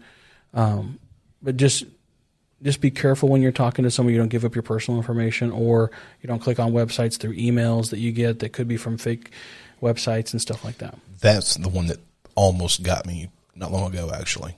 Got an email, and you have an iPhone. Mm-hmm. So like when you check your email, if it's a contact or something, at the top, it will have like that name, even a company that you deal with, that company's name, and maybe like their logo next to the company name. It's like a clickable sender. You can like actually hit on it. I got one from Apple. At the sender, it was like the Apple link. Please call us. We've got an issue with your account. I called them, and I knew immediately when they answered it wasn't Apple. Click, hung up. PayPal. I've been getting the emails from PayPal with a PayPal header. Please click this link. No. Be super careful. Context. If you will read what's said in that email, if there's misspellings, yes, or not the common use in English, you can know real quick this is bullshit. Or if they're asking you to click on a link in there, it's just like they'll say click here, and the word here will be the link. Do not click that here. Right. Don't do it. You're going to end up in a world of trouble. Because now they can also install malware on your phone. Right. Think about all the stuff we do on our phones. All of our contacts, all of our work stuff, Yep. our career, poof, gone. You know. And we've had problems where I work at with phishing scams. Yep. I mean, terrible. Because we, you know, in my job, we deal with a lot of confidential information when it comes to patients. And so they are just doing everything they can. You know, why would here's the one that got people. People were getting emails supposedly from the CEO of our company. Hey, I don't have time to do this. Would you please take care of this with a link? Okay. Why would the CEO of our company send little old me something? Right. That should be an immediate unless you work in a day-to-day contact with a CEO. You got no reason to ever click any link sent to you by the CEO if you're some peon on the chain, you know. Absolutely. And if you get a call from someone that says, hey, we've got your family member, you know, they're in the hospital or they're in jail and they've asked us to reach out to you because they can't contact you and they need you to help them bail out or, you know, to be able to get, you know, did you know your grandson was in the Bahamas? And he just got in an accident, and to be able to take care of him, it's going to cost $5,000. The people that are with him don't have the money. Right. We need you to wire that over to us right away. Any good grandparent would do that. And I'm telling you, it happens. We stop so much fraud. Yep. Right? And good bankers know how to identify fraud. So and bad guys know how to identify people that aren't as experienced to take advantage of them, including the consumer and the banker. So you got to be very careful. I always ask people, did you know who you're sending this to? Did you initiate it or somebody else ask you to do it? You know, have you vetted this thing that you're doing? Did you call the hospital to see if that person's there? Did you call the jail to see if that person's there? Not the number they gave you, the number that you find that's the common county jail, you know, number or whatever. The jail will tell you if we've got an inmate like that. The hospital will say, there's somebody here, you know. Yes. Most of the time, unless it's a HIPAA violation, they can't tell you. But at that point, don't send any money. Well, typically a hospital will tell you if somebody's there. They won't tell you what happened to them or what's wrong or whatever, but they will say, yes, that person has been admitted. Right. So that's a huge thing. The other thing is the IRS. If anybody asks you, and it sounds far-fetched, but I'm telling you, if you knew how many times during the week we get this, you'd be astonished. But what they'll tell people is, you're somebody that you know, or you or a close person of yours is going to jail today if this tax debt's not paid. So what we need you to do is, because we need to turn this around quickly, I need you to go buy $3,000 worth of Apple gift cards, scratch off the back of the card and give us the numbers. Yeah. And people get so scared. They don't even think. Does that even make sense? Why would the IRS take payment in Apple gift cards? Exactly. Yeah. So does that even make sense? But in the heat of the moment, so you got to tell yourself ahead of the time so that you're prepared. That happens to 18-year-olds. That happens to 30-year-olds, 40-year-olds, 60-year-olds. It happens to everyone. So it's not just old people getting scammed. This happens to tons of different people. The scam is different a lot of the time, but it's the same if you think about it. They'll call elderly people specifically, and they'll say, we need this money, we need a credit. I don't have any credit cards. I don't have a debit card. We'll go buy, $1,000 prepaid Amex. Yes. And give us that number, and it'll work just as good. Well, I'll go to Walmart and get $1,000 worth of prepaid Amex and start scratching numbers, reading them off, and these people have been duped. A lot of the places like Walgreens and stuff like that have been trained now that if somebody is buying Xbox cards that doesn't seem like they play Xbox, they're going to ask them, why do you need $3,000 in Xbox gold or whatever? I'm not a game player, but you know what I'm trying to say. Xbox currency or whatever. Why do you need $3,000 worth of Apple cards or whatever? But when I'm saying thousands, I'm serious. Yeah. And guess what? Now there's nothing we can do. No. It's out of our hands. It's in the wind. Gone. It's in the wind. I had a lady that lied to us, admitted to me that she lied to. After about 3 weeks, she admitted to me. What she told us, and she was a person of means, when I say means, more than middle class, not wealthy. Okay? Upper middle class. Yeah. Saved all her money. I mean, this is the money she was going to live on. Okay. Well, she came into the bank at first. She's like, I need $5,000 in cash. Okay. Because that doesn't raise as many eyebrows as some other denominations, but okay. What do you need it for? We always ask, so what are you doing? You know, because people are like, well, that's not your business. Well, when we ask those questions, it's because we're trying to protect people, not because we care what you're doing, but we don't get a vote whether you do your deck or not. We're just trying to protect make sure that it's not gun to your head out back. So, I just got these workers, and always be leery of anybody that wants to be paid only in cash for large projects. Gotcha. Not your massage therapist, of course. That's $60 or $50, whatever it is. But I've got these guys that told me they could do it cheaper for cash. If I do it, they're doing my deck. Okay, well, $5,000 that sounds reasonable.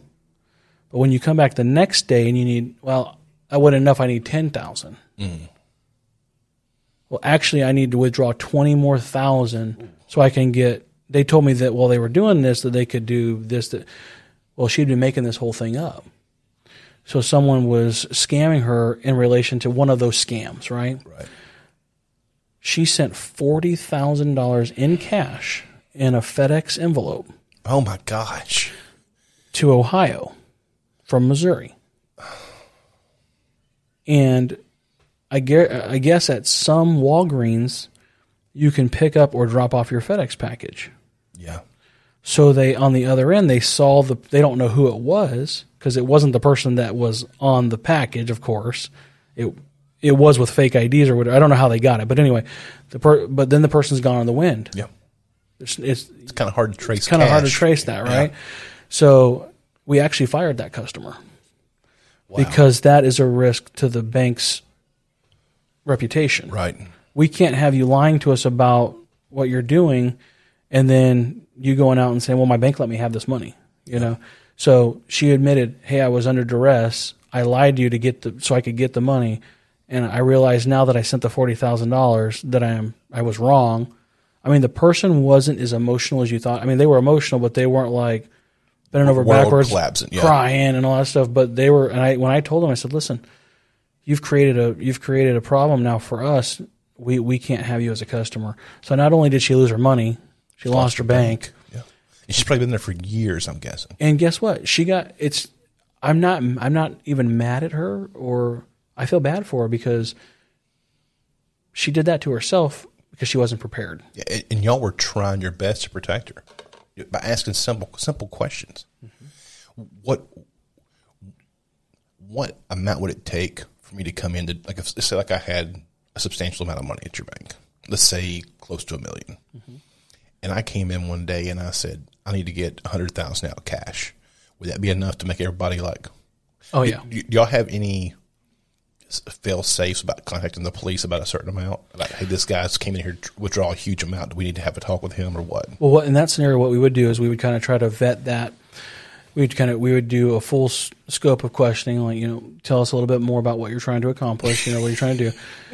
See if it makes sense. Would the police be involved at that point? Not yet. Okay. So we would find out because that does happen sometimes. Well, I mean, I've heard people like coming in to get big amounts out like that, and they're trying to pay a ransom of some sort. Well, just so everybody knows, banks don't have money anymore. Right. That's very true. They have money. They don't have cash. Right. No, I'm joking, but it's all ones. It's more ones and zeros than it is actual cash bills. Right. I mean, don't get me wrong. We have cash, but it's not what people think. Mm-hmm. It's not like the movies, right? The vault's not packed anymore. So in that scenario, we would first vet them, and if it was something we felt like could be a possibility, they would need to talk to our physical security division first. They would ask them some more complicated questions, and if it turned out legitimate, we would have to make a plan so it's not like on the spot. Right. So if you have something like that, you need to make a plan with your financial institution, and then it can be organized, and then there's going to be a plan. I'll just put it that way. There's going to be a plan to make sure that you get it safely. Mm-hmm. And then sometimes what will happen in certain circumstances is you'll be required to sign a document that says once you step foot out of here, you're basically on your own. Right. And we've warned you that this is not a good idea, because anybody who can hear a fart can hear your conversation. Yep. And now I can't stop Joe Schmo from overhearing what you just told me, and God knows what they could be up to. You know what I mean? So be careful if you have something like that. What my recommendation is to talk to someone in a private office. Say, hey, nothing. Don't go to the teller windows. Nothing's wrong, but can I talk to the manager in their office? Sure. And then you can talk about your business in private, because at the transaction line, everyone's going to hear your business, right? So, and saying $100,000 cash is going to turn some heads. Right. I don't care who you are. I always ask people, because people are like, I need to get cash. I found this car on Craigslist or eBay or something like that I want to go buy. Or not eBay, but some platform. Marketplace. Well, where's the car at? Oh, it's in Ohio. So have you physically put hands on this car? Have you seen the title? No, but I'm going to go up with $30,000 in cash. Do you, someone coming with you? Because you're about to get robbed. Mm-hmm. I've only seen a handful of circumstances where it was legitimate, like very little handful. And it's like, you meet me at the bank, not in a parking lot at Target. Right. Just make sure that if you have a transaction like that is actually legitimate, that you do it in a police department, a bank, something where someone can observe something. You come in. It's just very sketchy sometimes. And before you hand over anything, look at the title. Does the title look correct? Is there a lien on the title? Yes. If there's a lien on the title, even if it says, J or Hango, XYZ last name, if it says XYZ bank lien holder, you want to see an official notarized lien release that you take with the title, because if you don't have the lien release, it's going to cause you some problems on the other end. Right. So make sure all the paperwork is in order. Do a notarized bill of sale while you're at the bank, even if you create your own, so that at the bank they usually have a notary, you could find out, but they can notarize that bill of sale while the two people are standing there. Right. Now the IDs are documented. The paperwork's in order. Now your banker's not going to tell you, yes, this paperwork's in order, because then that creates a liability. Right. But if you're going to do that kind of transaction, you need to know what you're doing. Mm. Yeah. I had something similar kind of happen to me when I was selling that Honda Magna motorcycle I had. It wasn't, Magnas are kind of sought after by certain groups, that they were extremely large engines on very small frames. So they were very light and they would really go. And I had posted it on Marketplace when I was ready to sell it. I'd get a few people, hey, is this still available? Blah, blah, blah, whatever. This guy contacted us. He was going to come from Houston, Texas to where I live to buy this motorcycle. I'm like, great. Awesome. Which, is not unheard of in motorcycle culture. Guys will travel a long way sometimes. You know where I live. It's not like right over the bridge to Houston or anything. It's a pretty good little haul. Mm-hmm. And I said, great, that's awesome. He says, it got a tag on it. I said, nope. That tag's coming off of it before it leaves, because it's in my name, and I'm not having you knock off 4 banks on the way back to Texas on this motorcycle, be on my name. He's like, well, I'm planning on coming up there and riding it back. Better come up with a different plan. I was like, well, that's great, but there's going to be no tag on it. He goes, well, is it insured? Well, it's not going to be after you leave here with it. It is now. That's being canceled before you leave. Right. All right, well, I'm going to have a friend drive me there. I'm going to ride it back. He's going to follow me. I said, okay. He's like, I need your address. I'm like, nope. I'll meet you at the Walmart in my town. He's like, okay. And I said, do not bring a check. You better bring cash. I don't even want a certified check. I want actual cash in $100 bills. Okay, yeah, no problem. We'll be there Sunday. Sweet. Just give me a heads up what time. Probably be around 5 or so. So I'm thinking this guy's going to drive back to Houston through the night on this motorcycle. Sure. I'll believe you when you get here. Didn't say it to him. I was like, all right, sounds great. Sunday came around. It's 2, 3, 4 o'clock. I sent him a message. Hey, man, how far out are you? Oh, I found one more local. I'm just going to take that one. I said, okay, great. Thanks. Wasn't he going to tell you until you said something? Oh, yeah. He was going to be just a ghost. He'd already went on to the next sucker. Yeah. If he starts making to know if the tag's still on it, still have insurance. They're about to try to pull some crap. It wouldn't be a bad idea, too, to, for example, if you have an able-bodied person, if you're going to do it, say you're going to do it in a Walmart, and you're in, whatever stall you're in waiting for the guy.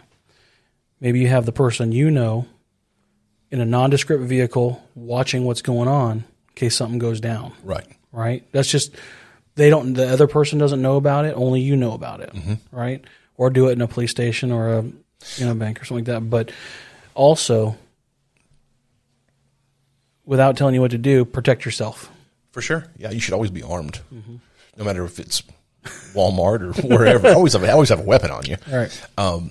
Now, our local sheriff's office now has got parking spaces for people to meet, like for Craigslist, Facebook Marketplace.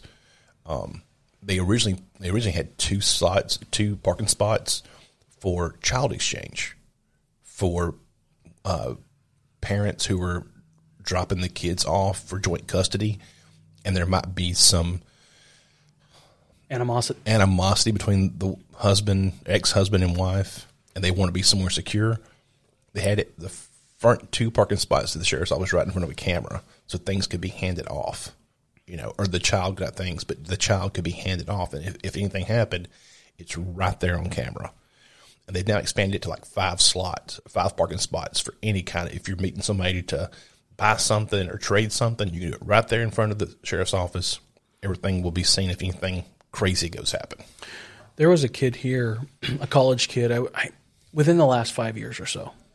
Okay, he put his car on some sort of platform to sell it. Well, another young adult, whatever. Oh yeah, let me go test drive this or whatever. So they met in some area by the quote unquote person's job to test drive it or whatever. Well, he murdered the guy. Oh my God! Stole the car. And they had to figure it out because I can't remember the whole story, but that's the premise, okay? I mean, just 2 college-age kids. One was a college kid, one was just a kid, but anything can happen. You don't know if they've been, if it's a gang-related proposition, hey, you got to get this done to be part of the clique or whatever, or if they just have a murderous streak in them and they want to take advantage of somebody. It can happen to anybody, and you don't want to lose your life over a transaction or lose your money. Yeah. So I am not of the mind of traveling outside of my footprint to buy anything large. Right. Because most of the time, not all the time, but most of the time, you can find the same or similar thing in your own area, and you can do it more carefully. Now, that doesn't mean that being local means it's going to be correct, but you have a greater chance of having something go wrong if you were traveling to buy something, especially when you have that much cash on you. People know the scam business is booming, and you don't want your hard-earned money to go to waste and to be devastated or something like that. Right, and they have nothing at all. Or not have your life. Right. Yeah, you got to really watch. Just a word to the wise, if you're looking through Facebook Marketplace or Craigslist or whatever, and you see something posted, and it is too good to be true, it probably is. When I was looking for a motorcycle that I wanted, I was looking, and I saw one posted, and it was like $2,000 cheaper than all the other ones. Pop's like, hey, how about that one? I'm like, there is no way that motorcycle is real. It's impossible. That motorcycle is for that price. Absolutely, and you'll get a lot of. This is an older scam, but it's still a scam that's out there. When people wrap their cars for advertising. Oh right, yep. Hey, well, if you let us wrap your car, we'll give you $500 so you can advertise for us. And what they'll do is, well, we got to take your car to the shop to be able to wrap it, and then we'll pay you and get it back to you. No, you're not going to have a car anymore. Yep. They're stealing your car from you. So in a barge somewhere. It's gone. It's gone. So anything where it's quick, easy money, or things are cheaper than they should be, or it's too good to be true. And I think it was you, maybe it was somebody else, was telling me that the free advertisements are out there. Like, come get this free thing off this other, and then they'll come rob you. Yeah. They had a rash of that in Birmingham. Craigslist had it's like curbside free.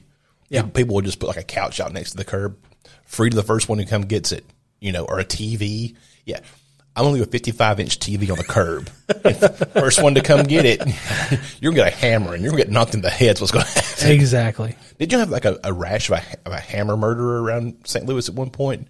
I don't remember. It was something like he was like on a 5-kill streak with a hammer running Was around. I'd have to look at that because It's like an East St. Louis or something, just like smacking people over the head with a hammer. I wouldn't be surprised. I know it's not funny, but a hammer murderer, really? I know I wouldn't be surprised, but I didn't actually hear that story. But It was a few years back, I think. But I was like, damn, go to St. Louis and get a good hammer, and it's what you're going to get. Absolutely. And this sounds a little bit far fetched, but it actually did happen here in Missouri.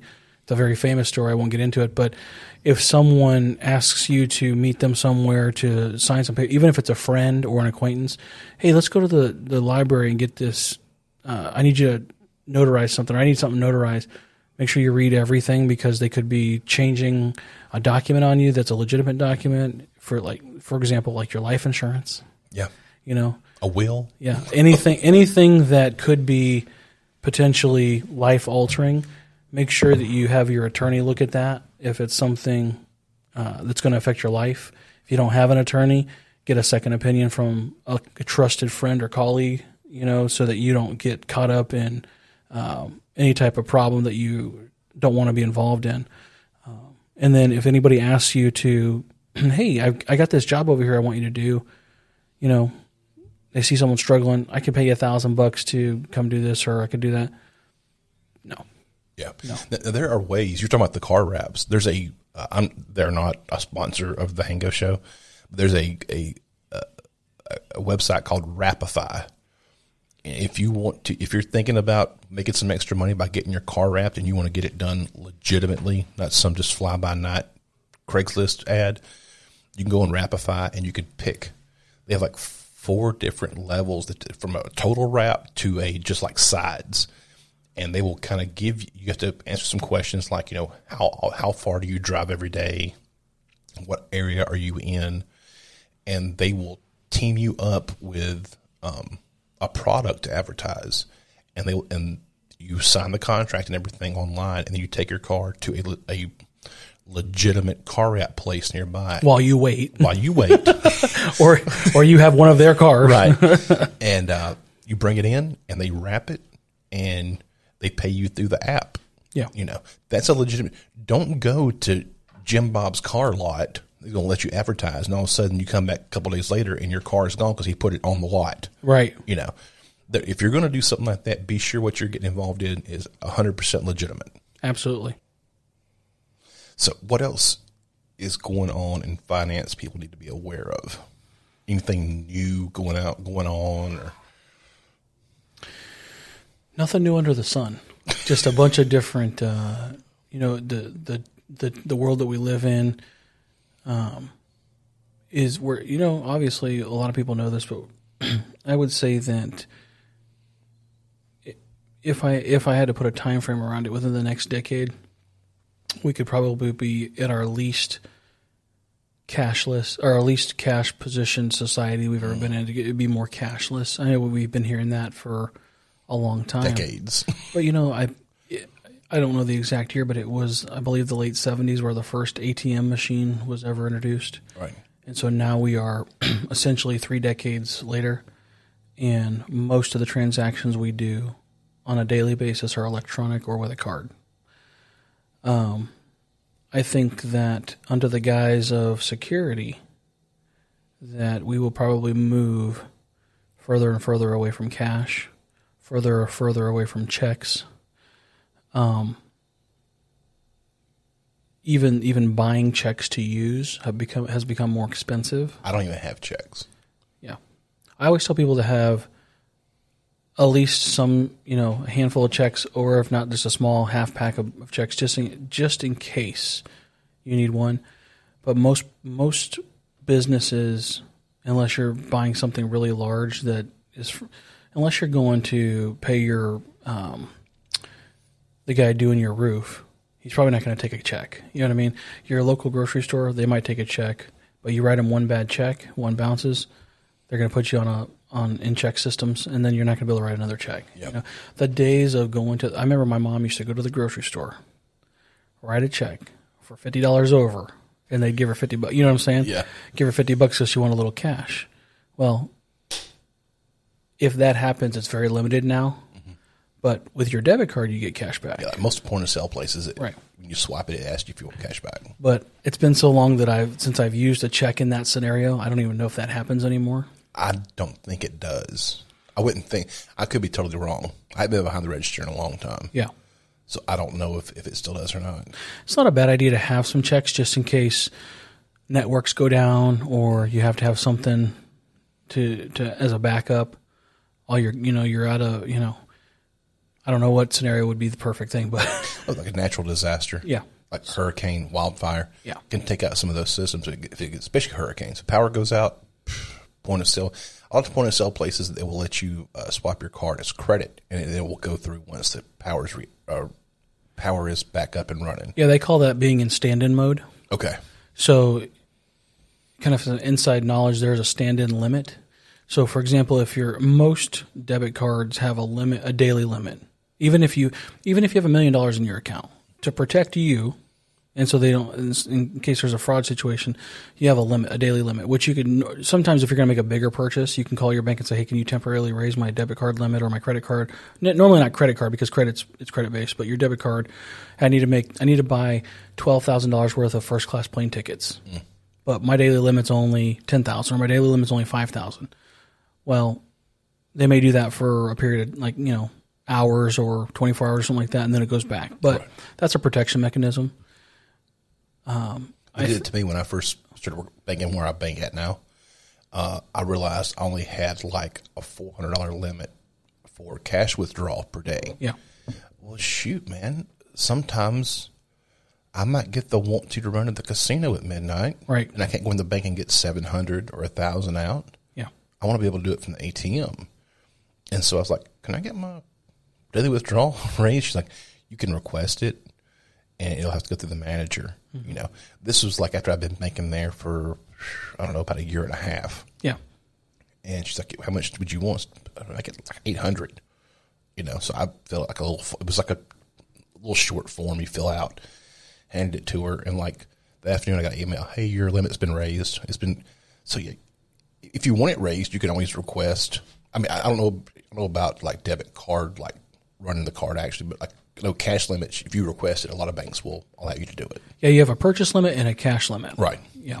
So usually in most circumstances you have a $10,000 per day purchase limit.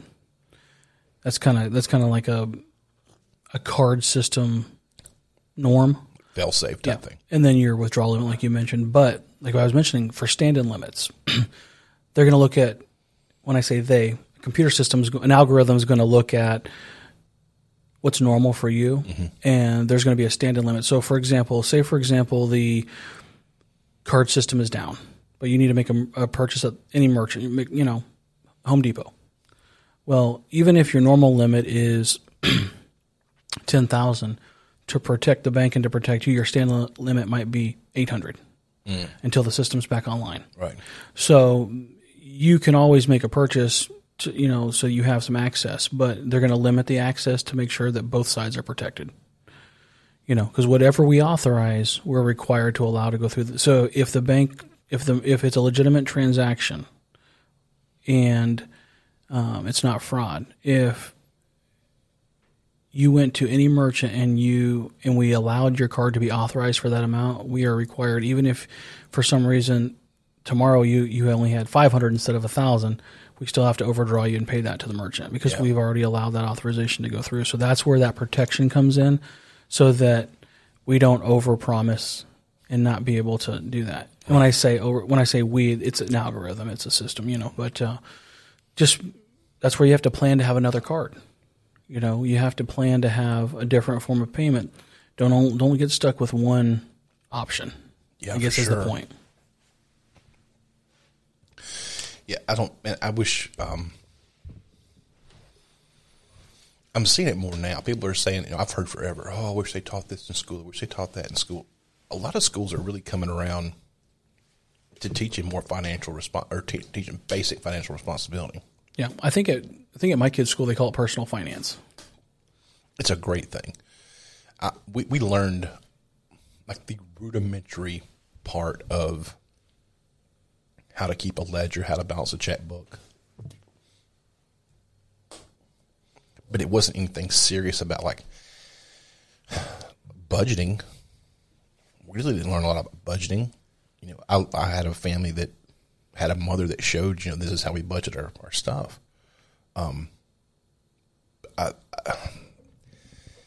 Just the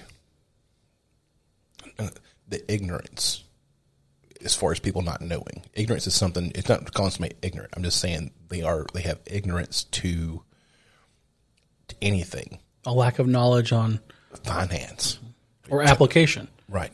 Lack of knowledge or how to apply it. Right. So I think I've told you this before, but one of my favorite thing that makes me chuckle, but also makes me cringe is that a parent will bring in their newly minted 16-year-old or 17-year-old to get their first account. And it's like they never had a discussion before they came. You know, I'm looking at the kid to ask them questions about, well, you got your first job. What's your plan? What are you going to do? And all they do is the first thing they do is look at mom, look at dad. What do I do? It's my personal opinion, just my personal opinion. Make sure you talk to your kids about what's going to happen. Why don't you find out first? Have a discussion with them so that they can. You're stepping into an adult world, even though you're 16.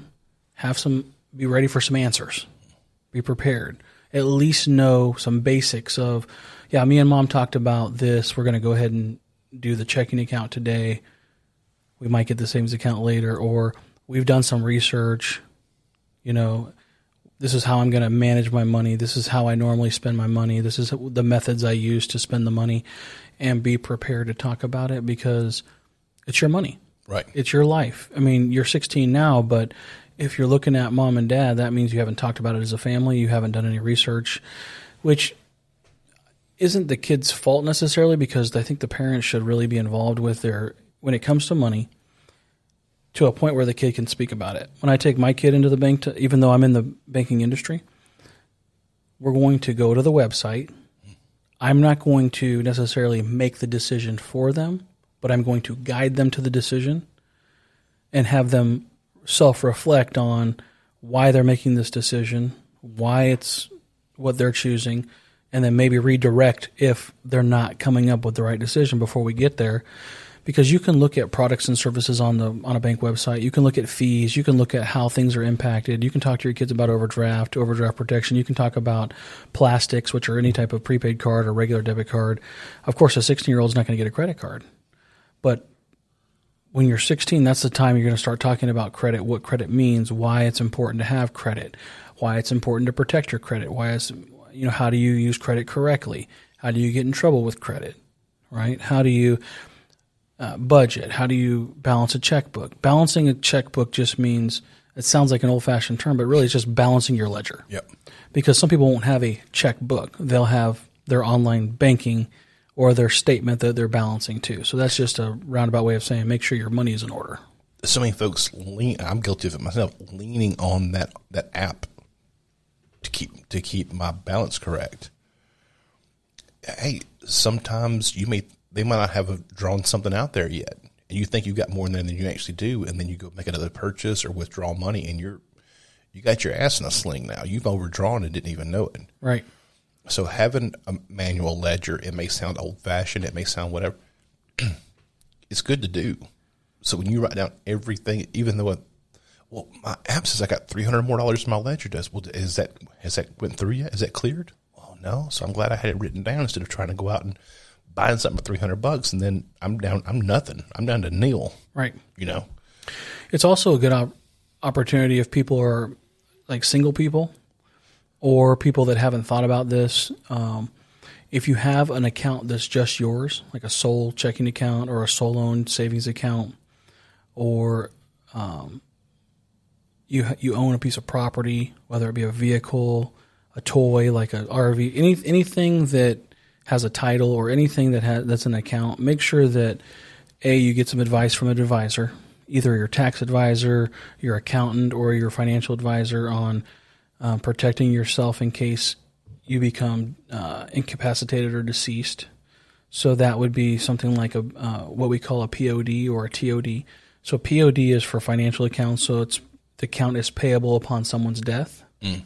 Or TOD is for like anything with a title, a transfer upon death, like a deed for a house or a car title or something.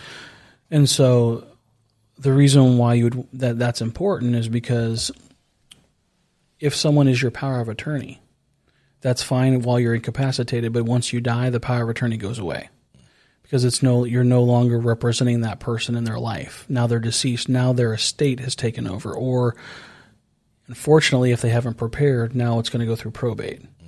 And so to have a plan to be able to, easily access the funds.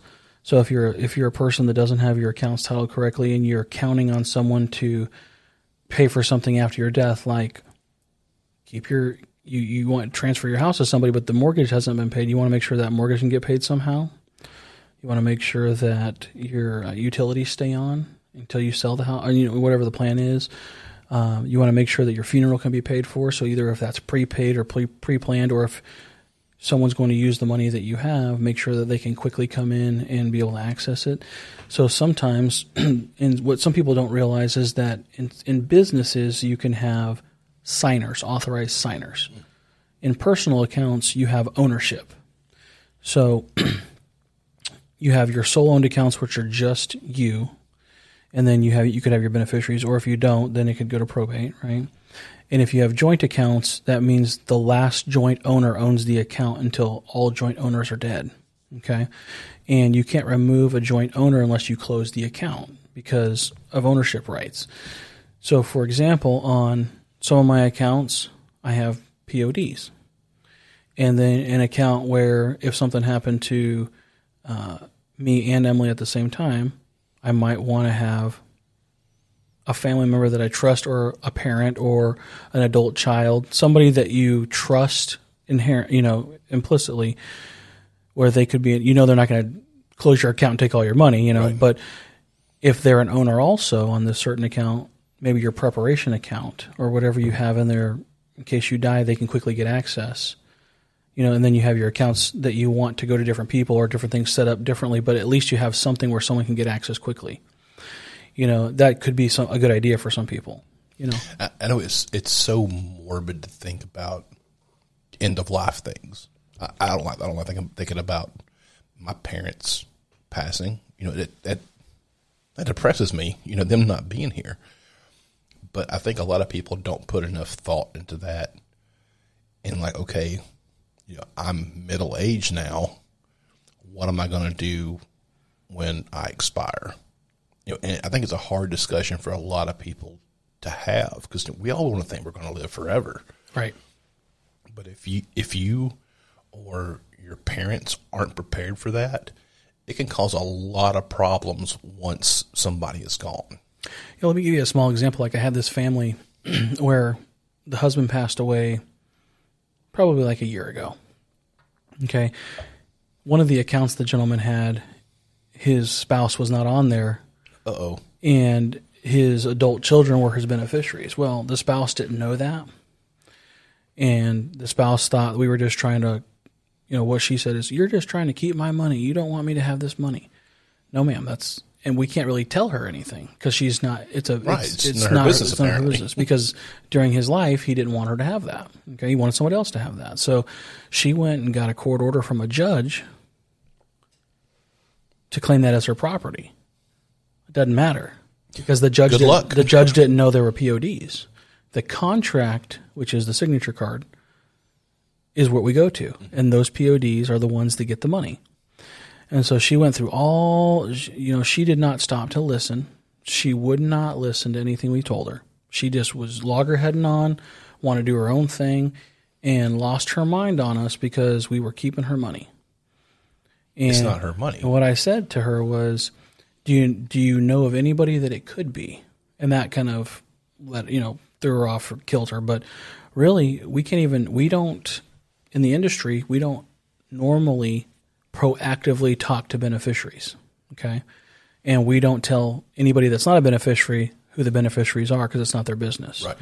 So it's a good idea. One of my points is it's a good idea if you have beneficiaries, you may want to tell them or leave it written somewhere where they can find it after you die, who the beneficiaries are if you don't want them to know right now. Right. But don't make it a wild goose chase because then you have problems like this where now the adult children and the mom bickering going on are at odds. And they even said to me, well, we don't even know if we're going to give this to our mom or not because this was left to us.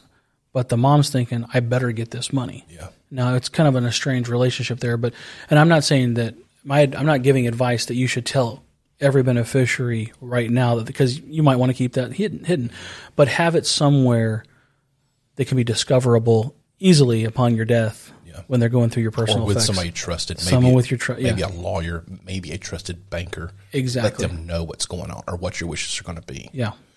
And have it written and recorded, Do y'all deal, it's probably more legal. Y'all don't deal with any kind of wills or anything, I wouldn't think. Anything that's a legal document, we have to have reviewed by our legal team to make sure that it's in order. Right. Because anything can be. It's waterproof. It's going to stand up. Yeah, because we're liable for anything we hand out. You know what I mean? And information that we give, we got to be very careful. It's on a business need to know, and if it's not your business, you don't need to know it. Very true. And that's how the owners want it. Mm-hmm. The owners of the accounts, because you own your own account. Well, I didn't know if whether it be something that is money, say like it's an account, if somebody leaves that savings account or those CDs or whatever it may be in a will, if the lawyer executed that all by himself, or if that lawyer contacted that legal team, or how that worked at the time it was done, or after it's executed, or how it works. So if it's not in a trust,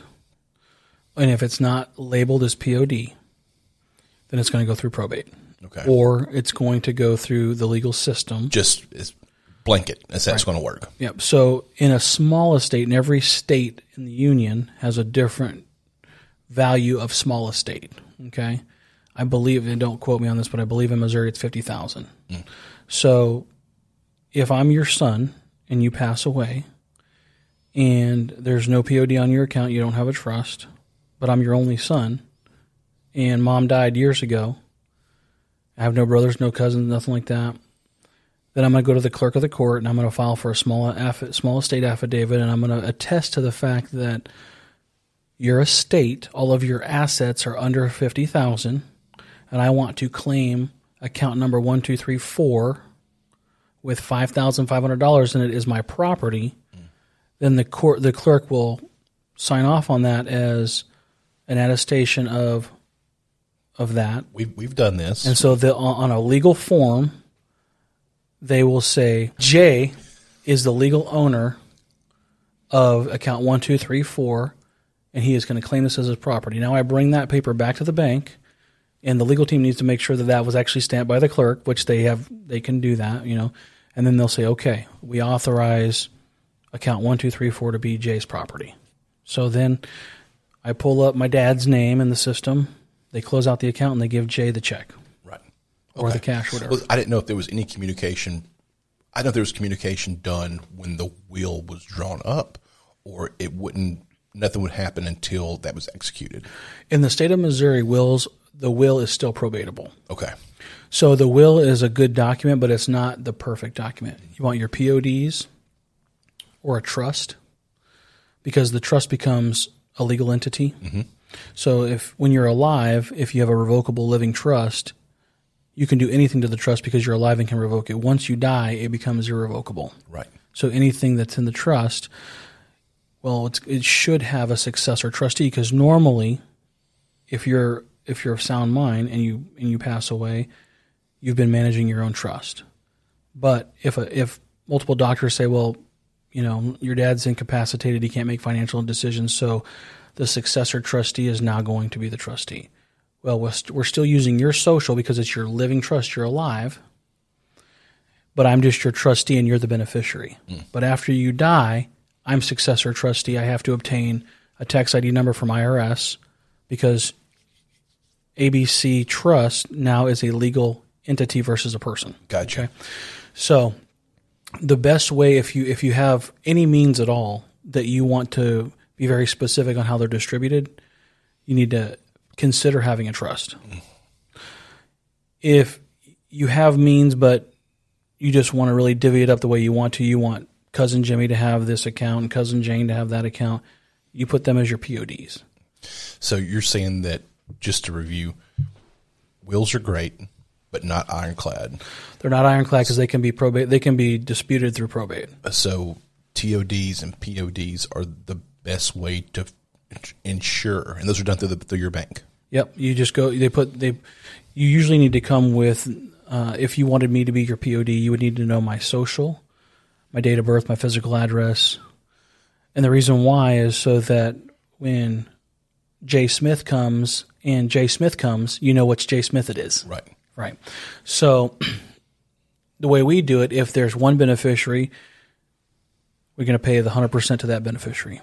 If it's 3 beneficiaries, there's no way to do 33.3% because there's going to be a penny or 2 difference for whatever person. But we make either all 3 of those people be there at the same time, or if it's impossible because they live in different states or something, those other 2 people, before the account is closed, will need to get a notarized letter of their signature and their statement of what they want. So if they want a cashier's check made payable to them and mailed to Timbuktu, they have to say, I, ABC person, want my portion of this account to be made payable to me and mailed to ABC 123 Street. And then we have to have all that at the same time with the copies of their IDs, so we make sure the right person's getting it, and then we disperse it all at one time. Yeah. Okay, every institution may be a little bit different. That's how we do it. But TODs and PODs seem to be an ironclad way to be sure people get anything that's going through a bank. Having a POD or a TOD is an ironclad way that will even defeat a will. Right. There's no way to change that once it's been done. Yeah, because if me and Jane are PODs on your account, and Johnny comes by and says, "Oh no. Hango told me at the bar the other day that I'm getting the motorcycle." And I probably would. The side-by-side. Well, I'm sorry. On the title, Jimmy John was the TOD. You're not. Yeah. So it doesn't matter what Hango told you at the bar down the street. Even if it's in the will. Even if I say in my will. If I put Jimmy John in my will, but the TOD was to you, it would go to you instead. Absolutely. Gotcha. Now, the person could go to court and say, I want to probate this, and the judge is going to be like, I'm sorry. Yeah. The TOD says this. You know what I mean? So if there's no TOD, that's where we have a problem. Sure. Right? Yeah. You bought the car yesterday and you didn't have time to put a TOD on there, or you didn't do it while you were talking to the finance guy. When they do the title app, if you buy anything with a title, while the person selling it to you is filling out the title app, have them put a TOD on there. Okay. Even if you want to change it later, have somebody in there because that's your legal backup, right? Do you just put title on death and have another name next to it? Usually on a title app of any state, for any state's DMV, there's a section somewhere on the title for TOD. Okay. Yeah. So if I was buying it from, Chevrolet ABC dealership, I would just say, hey, finance guy, would you please put Mary K. Smith on there as my TOD. Okay, gotcha. Yeah. And they'll type that in there. Later, you can go to the DMV and do a form and change it if you want to. You can change it anytime. That requires a new title because it's on the title. So you'd have to do a new title up and stuff like that. But always be prepared before you do any financial transaction that requires a signature card or a title or something like that you're prepared with either one or more. Now, on an auto, I would stick with one TOD because you don't want someone fighting over half the car. Cut the car in half. Yeah, exactly. I mean, you just want to be careful, right? And you do see some parents leaving their family home to son A, B, and C, and then son B and C needs to be paid out from son A so that son A can keep living there or buy the house and keep it because for some reason he wants to live there and the other guy lives in Boston, But I see that a lot too. But I bet. That's where a trust would come in. Right. Okay. So what the trust could say, just as an example, is mom and dad's house. It's not going to say that, but mom and dad's house needs to, in 60 days needs to be sold and the proceeds divided. Right. So that there's no question about what mom and dad wanted or whatever they want to happen. The trust is a legal document, but be prepared with stuff like that, especially if you have multiple heirs or even if you only have one single heir, so that a creditor can't come by and claim that they own something that they don't, or cousin that come out of the woodwork, or friend, neighbor. Right. Well, he told me standing outside the front yard I could have this lawnmower. Something similar as that, you know, simple as that. So just be prepared. You know, nobody has time anymore, so time is precious. So when you are in those situations, take the extra 10 minutes at that point to put your TODs, PODs on. That's a huge thing. It's great information. I never even heard of a POD or TOD. That's fantastic. Yeah. Because a lot of people think, I'll get my lawyer, we'll get a will, and we'll be peace of mind. We'll be set. Check with your state, depending on what state you live in, what the will strength is. Usually in the states I've lived in, the will is probatable. The trust and the TODs and PODs are the ironclad. Yeah, wills are great, don't get us wrong, but they're not solid a lot of times. Usually what a will is good for is, for example, if I'm going to be your personal representative of your estate and you trust me enough to execute your will, then I'm your personal representative. You know, you can make me your personal representative of or I can petition the court to be your personal representative. And then if I'm an upstanding citizen, I will execute to the will. Right. But if I'm your trustee, I have to execute to your trust. I have no. And trusts are done through banks? Trusts are done through an attorney. Through lawyers, okay. Yeah. And a lot of people say, oh, yeah, my attorney is my successor trustee. I would, not in all cases, but in most cases, I would not recommend that, because every time an attorney does anything, they charge you for it. Right. And if you're not here to say yay or nay, and they're your trustee, they're going to make the decision of whatever they feel is right for the, whatever they interpret the trust to say. So if the trust says, hey, you got to pay, I want $30,000 to go to ABC charity. Right.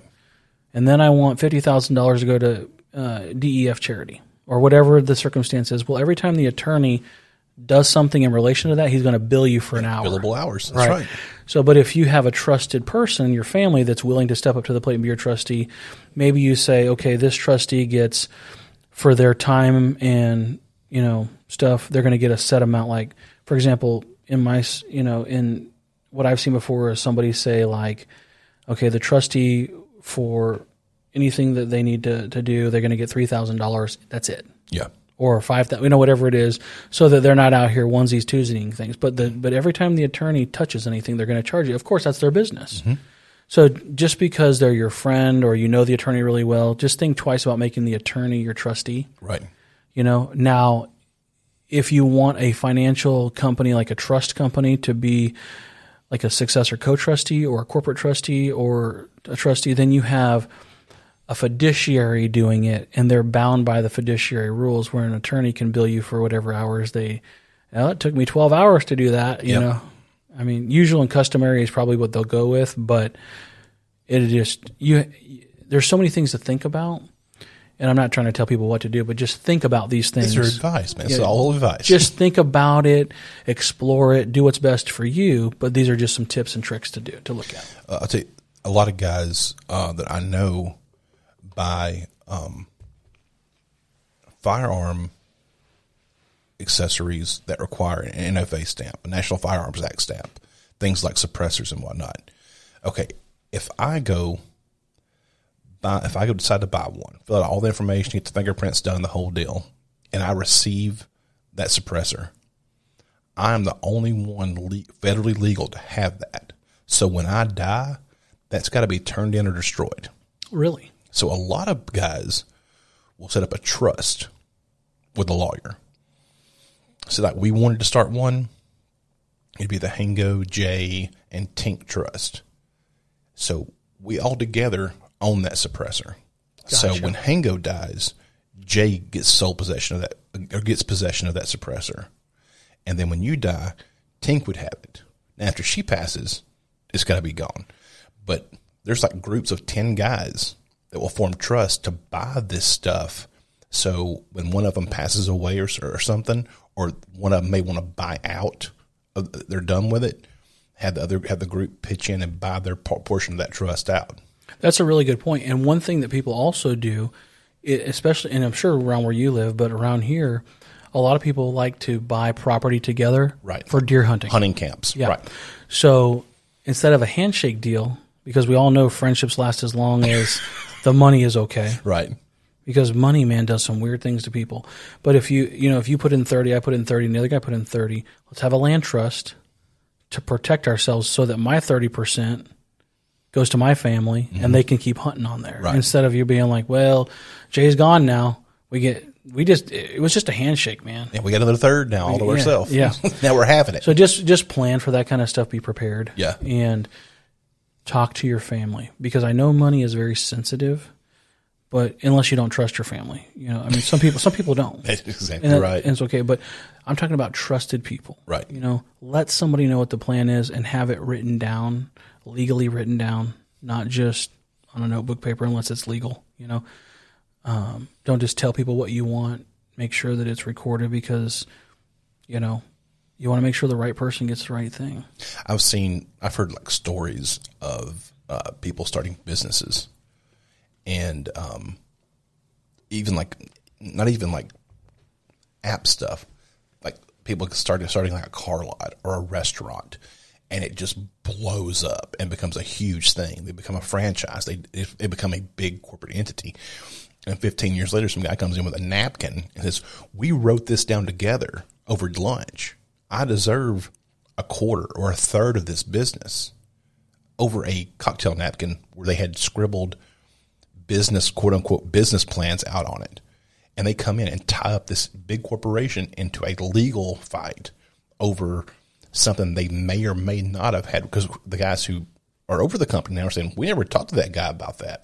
But to that person, they did talk about it. The dude did the scribbling on the cocktail napkin. He's got proof. Right. Exactly. We always tell, my advice to any business owner, if there's a partnership or there's more than one person, you want to do a partnership agreement. Also, you should have something in writing.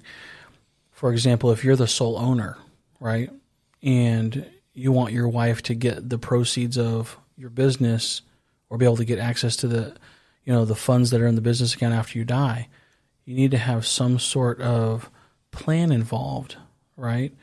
A written, documented, legal plan of what's going to happen after you die. Because if you're the sole member of ABC LLC, well, your spouse can't just come in and take over a sole member LLC. Now, they'll be able, if there is a written legal plan of what's going to happen next, they could potentially close the account and get the proceeds after all the debts are paid and stuff like that. But there needs to be some sort of partnership agreement, plan, a written plan of some, LLCs are famous for having sole members, Just make sure you have the right documentation in order and a succession plan of what's going to happen next. Going back to cars, that's what a lot of guys who buy these exotic cars do.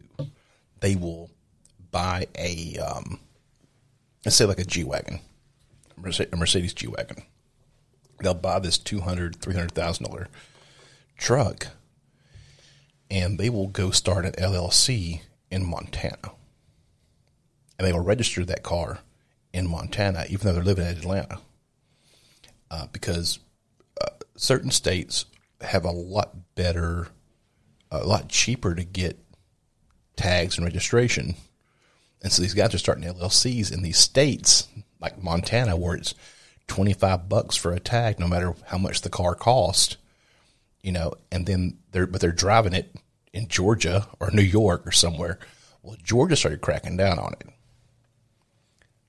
And they almost weaponized the highway patrol to start fining people for driving around with Montana plates. If your primary residence is in the different state. Right. Yeah. Like, oh, this car belongs to my LLC. Well, it's registered in Montana. How long you been doing this? We're going to charge you back taxes in all these years that you've been paying. You hadn't been paying for this tag in Georgia. Yeah. Yeah. So. Well, it's because you're taking revenue away from their pet projects. Boo-hoo. They can get over it. No, but the operating agreement will talk about, like an LLC operating agreement will talk about the ins and outs of the operation.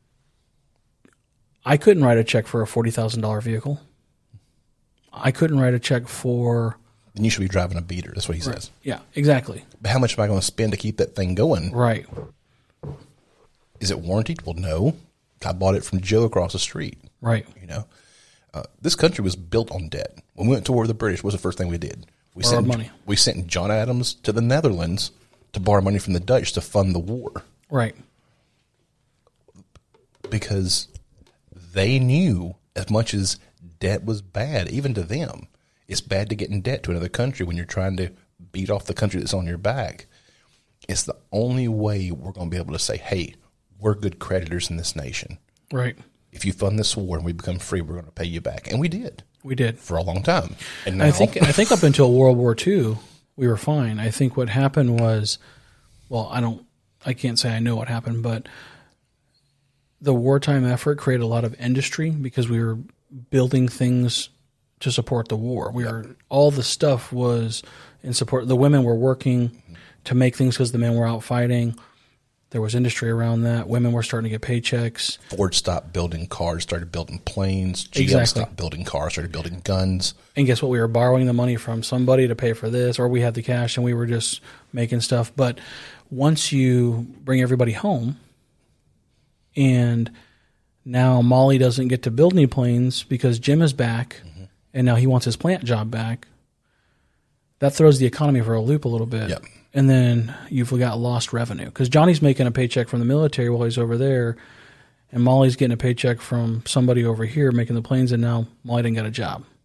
So now you're lost some revenue, some income. So how do you buy that first house? How do you do that? I mean, Dave Ramsey has I think he's got a good precept, a good foundation, and he's saying the right things. He really is. I mean, I can't argue with what he's saying, but functionality, to me, it's not practical. Well, I think he preaches that one verse about the borrower being the servant to the lender, and he views any kind of retail debt as you're in chains to that bank when you should be living free. And I agree with that. You shouldn't be taking out. I think he needs to focus more on excessive debt. That's what gets people in trouble. Right. You know, I've told you a million times, I don't use my credit card unless I know that I can get it paid back, hopefully in the first month, if not the second. You know, I don't like owing people money. Right. You know, but I think Dave does go a little overboard with stuff, but Tink is one who even introduced me to it. Like when we first started dating, she would listen to the radio show. And I smoked then, and I really wanted to smoke and listen to these people call in. It was like a freak show. They would call in, yeah, well, my yearly income is $1.7 million, and I'm $700,000 in debt. I'm like, how? How are you in that much debt? Yeah, that's mismanagement, right? Well, how much does your house cost? $300,000. Why? Right. Where are you living? You know? And how are you that deep in debt when you're making 7 figures a year? Yep. Do you see any of that at all in your own bank? Usually people that have higher paying jobs, well, let me take that back. There's people that see dollar signs available to them based on what their paycheck is, right? But how sustainable is that? You know, I mean, with the workforce today that likes to work remote, like they're very, they're like 1099 employees instead of W-2 employees because there's a big project that people like to, the newer generation likes to be able to be outside of 4 walls. They don't want to be industry type stuff. Yeah. They don't want to be confined to 4 walls. They want to be able to be in their travel van, sitting in the Smokies in the morning doing their, you know, emails and their deals and stuff like that, but they don't want to be confined in their 1099 employee. It's contract work. Yeah, they don't like the idea of getting a W-2 at the end of the year. They don't want to walk into the plant or the office and punch in at 8:30 and then punch out at 5 o'clock and go home to their work. They want to be 1099, like you said, living the hashtag van life. Right. You know, I could do this job while I'm sitting at Yellowstone. I could do this job while I'm sitting at Everglades National Park. Yep. They want that. And so what happens is that contract lasts, let's say, a year, and they make really good money. Their contract is worth good money, but then all of a sudden they can't get a contract because it's very competitive, or they're in between contracts and they've overspent. So every year they make $1.7 million, like you just said, but they're not sure when that next. It's feast or famine, right? So they haven't planned out. So they want to maintain that lifestyle that they had while they had the contract or where they had that income and didn't plan for the downturn. Just like a mountain climber, they do excessive planning to peak. Yeah. People die coming down. How do I get down? Because people die coming down because the plan isn't as particular. Right. Or in the past that had been that way. So same way, if you're used to a lifestyle or if you don't have guaranteed income for a long period of time, be careful how you're spending. Yeah.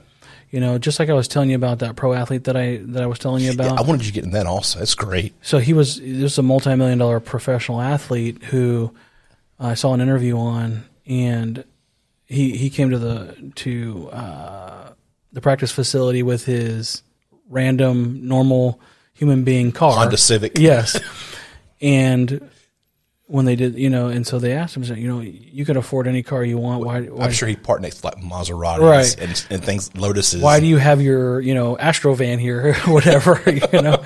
And he's like, look, my wife and I have decided to live off $40,000 a year. Like every other person in Like America. every other person, because we know that this may not last. Well, this definitely is not going to last forever and could be shorter than expected. So we're putting all of the extra money that we're going to make in savings so that we can live without worrying about it later. Yeah. Versus the guy that made $100 million bought the $75 million mansion, the boat, the yacht, all the cars, the Rolls Royces, the Ferraris, and all that. Jesus chain around his neck. He's Huge chain around your neck with a Superman emblem, you know, encrusted in diamonds. Yeah.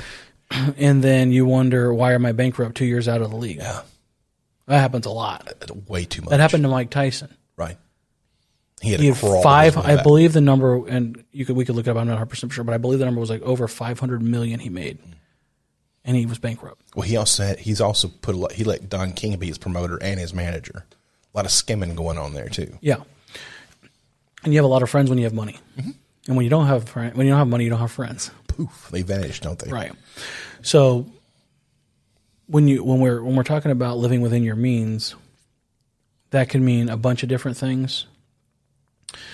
But being smart about the future is important too. Putting something back, you know, paying yourself first, making sure that if that revenue is not guaranteed, that a lot of car salesmen have to do that. Right. You know, they have a really good month. Well, now they got 20 grand in their bank. But guess what? They didn't sell a car I'm sure they sold another car, but theoretically they might not sell another car next month. Do you know how that works? How car sales? I don't know the ins and outs, but I know that it's feast or famine. From what I understand, they get paid commission against like a very, very small wage. So if they don't sell, they get so much. But if they don't sell, they call it what they call it is going into the bucket. So I may have a month where I only sell 3 cars. Okay. Well, the dealership's going to pay me a very, very small paycheck, but the next month when I blow it out and get like 40 sales, I owe that dealership back that money that they sort of loaned me as a paycheck. Okay. So it behooves you, instead of going 45, 3, 35, 5 on your sales numbers, you're better off just selling like 20 a month or one a day, 30. If you can sell one car a day, You're making good money. You are an all-star. Right. Because it takes a long time for that deal to close while you're at the dealership. For sure. So you get caught up in one guy, you could be in finance forever. Yeah. So, but if you can, I heard a guy talk about selling Toyotas. He said selling Toyota pickup trucks is like, you know, selling water to a thirsty man. If you can get in a car dealership and you can sell Toyota pickup trucks and Toyota Corollas, he said when they drive off the lot on the test drive, go in and start the paperwork, because they're going to come. A guy who pulls up in a Toyota that's beat all the shit he's had for 30 years, he's going to buy one more in his life. It's going to last that long. Yeah. Yeah, selling Toyotas and selling Toyota Corollas. Toyota pickup trucks, Toyota Corollas. He said that is like a 30. If you're good at it, stealing candy from a baby. yeah, if you're good at it, you can sell a car a day and have 30 car sales in a month. What do you think an average? You think guys making like a two grand off each sale? 15 to 2. Okay. On average at Toyota. If you're making 60 a month, you're killing it. Yeah, and the boss is happy because you're selling a car a day. You're keeping inventory rotating on that lot, and that means because those cars on the lot don't own them. They've got those cars on the lot from the manufacturer. Manufacturers don't own the lots. That's like a legal thing, like federally. So if I'm a dealer, if I haven't bought the car with cash myself as the dealership, then it's kind of like you're leasing. It's kind of like from the manufacturer, right? And so it's on your lot, so you can sell it. But every month you're paying the manufacturer for that. So car. that's why they don't like. That's why at the end of the month they're trying to sell the cars. There you go. Yeah. So like if I'm the manufacturer, let's say like I'm GM, okay, and you're Jay's GMC, St. Peter's. Come on down to Jay's GMC in St. Peter's. Also check out our other lot over in Bridgeton. And you say, okay, I need give me 4 Chevy Silverados, give me 6 Chevy Colorado pickup trucks, give me a couple Escalades just for the looky-loos, and maybe give me 3 Camaros, one of them as a convertible. Okay, that's what I want on my lot. Every month, you get to pay me to keep that on your lot. So you're making payments on those cars. So the sooner you sell that thing, get the payments on the buyer instead of on you, the better off you're going to be. That's the reason at the end of the month, they're trying to make a willing deal. Yeah. End of the month, end of quarter, end of year. That's when you want to go car shopping. And that's when the dealer's like, man, there's no other margin for me to. This is the. Yeah, at the end of the month, this is the margin I've got. Yeah. And I asked a dealer one time, what does the dealership make off this deal? And it's really, the margin is thin because they're paying, like you said, I didn't realize they were paying the manufacturer, but they do have to pay for the operation. Mm-hmm. They got to pay the guy that sells it. They got to pay for the lights. They got to pay for all that. So the margin is razor thin. The advertisement put out. So on every car, could be a couple grand. Yeah. And that's, when you have a big operation, it sounds like a lot, but it's not really that much. The margin's kind of razor thin. Yeah. That's, I was really big into professional wrestling when I was like in middle school, high school. And it really, professional wrestling got huge in the late 90s between WCW on TBS, Turner Broadcasting in Atlanta, and then Vince McMahon on USA Network and everything. And they were just having big wars. Well, Ted Turner took a person. He brought wrestling to Georgia like in the 70s when he bought whatever organization it was, became WCW. And when those wars were going on, he's like, I'm going to start a second. It was always on Monday night. I'm going to start a second show on Thursday nights. And he started that show, had it paid for just from car lot advertisements. Really? On Thursday nights leading into the weekend sales events at all the car dealerships. Okay.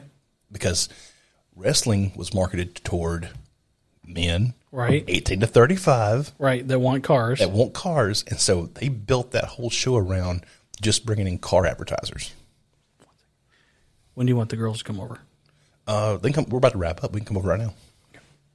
Yeah, so tell me a little bit more about that. I'm very interested. That was just it. It was just so cool that he's like, we need to do another show because people are wanting it, and we'll do it on Thursday nights. Because we know the advertisement guys can sell these slots in prime time from 7 to 9 to car lots because they want that leading into the week, that Friday, Saturday, and Sunday going in. Yeah. But there's a whole culture around car sales. It just blows my mind. I'm going to look more into that. It blew my mind the first time I found the difference between the dealer financing side of a bank or institution and the regular financing, just because of it has to be different because they have to compete with all the other dealer financing. But I just remember this one guy that I knew from high school.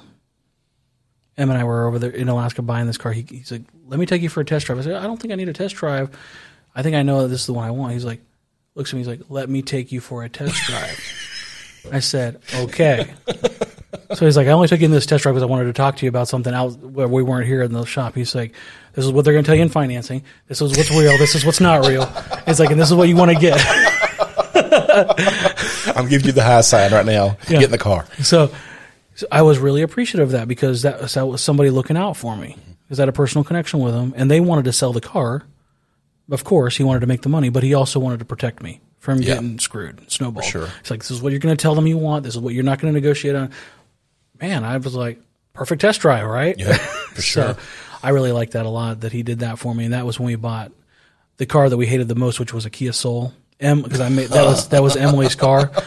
I wanted it because I saw the little gopher things or whatever, the little hamsters bouncing their head, and those commercials, like you said, very catchy. I thought it was really cool to have one of those. So when they first came out, that's what I want to get. But in the snow, they suck because Emily would always get high centered. She would get stuck every single. They were day. pretty low. Low, yeah. Great car if you live here. Yeah. Back then. They're even better now, but in the snow, forget about it. Yeah. You're going to get high centered and stuff like that all the time and stuck. But I just really appreciated him for telling me, let's go for a test drive.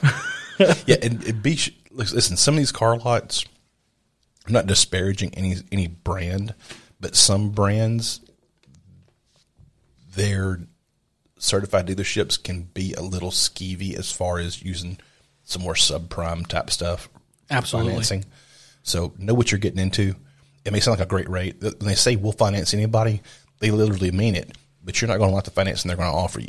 Don't get caught up in the deal. So back to Dave Ramsey. You think that good concept, not always great though? Well, I mean, I think it's a wonderful concept, and I think the majority of people should probably try to get advice from that. Mm-hmm. But and don't feel shame. Don't take it as gospel. Right. Don't feel shame if you have to borrow, because our system is set up to borrow money. Yeah. It really is. I mean, a lot of people are blessed enough to pay cash for a house of any dollar amount, whether it's a low dollar amount or high dollar amount. Some people are blessed to be able to buy a car, which is fine. Normally, that's money that either they've accumulated over a lifetime or that some family member has given them.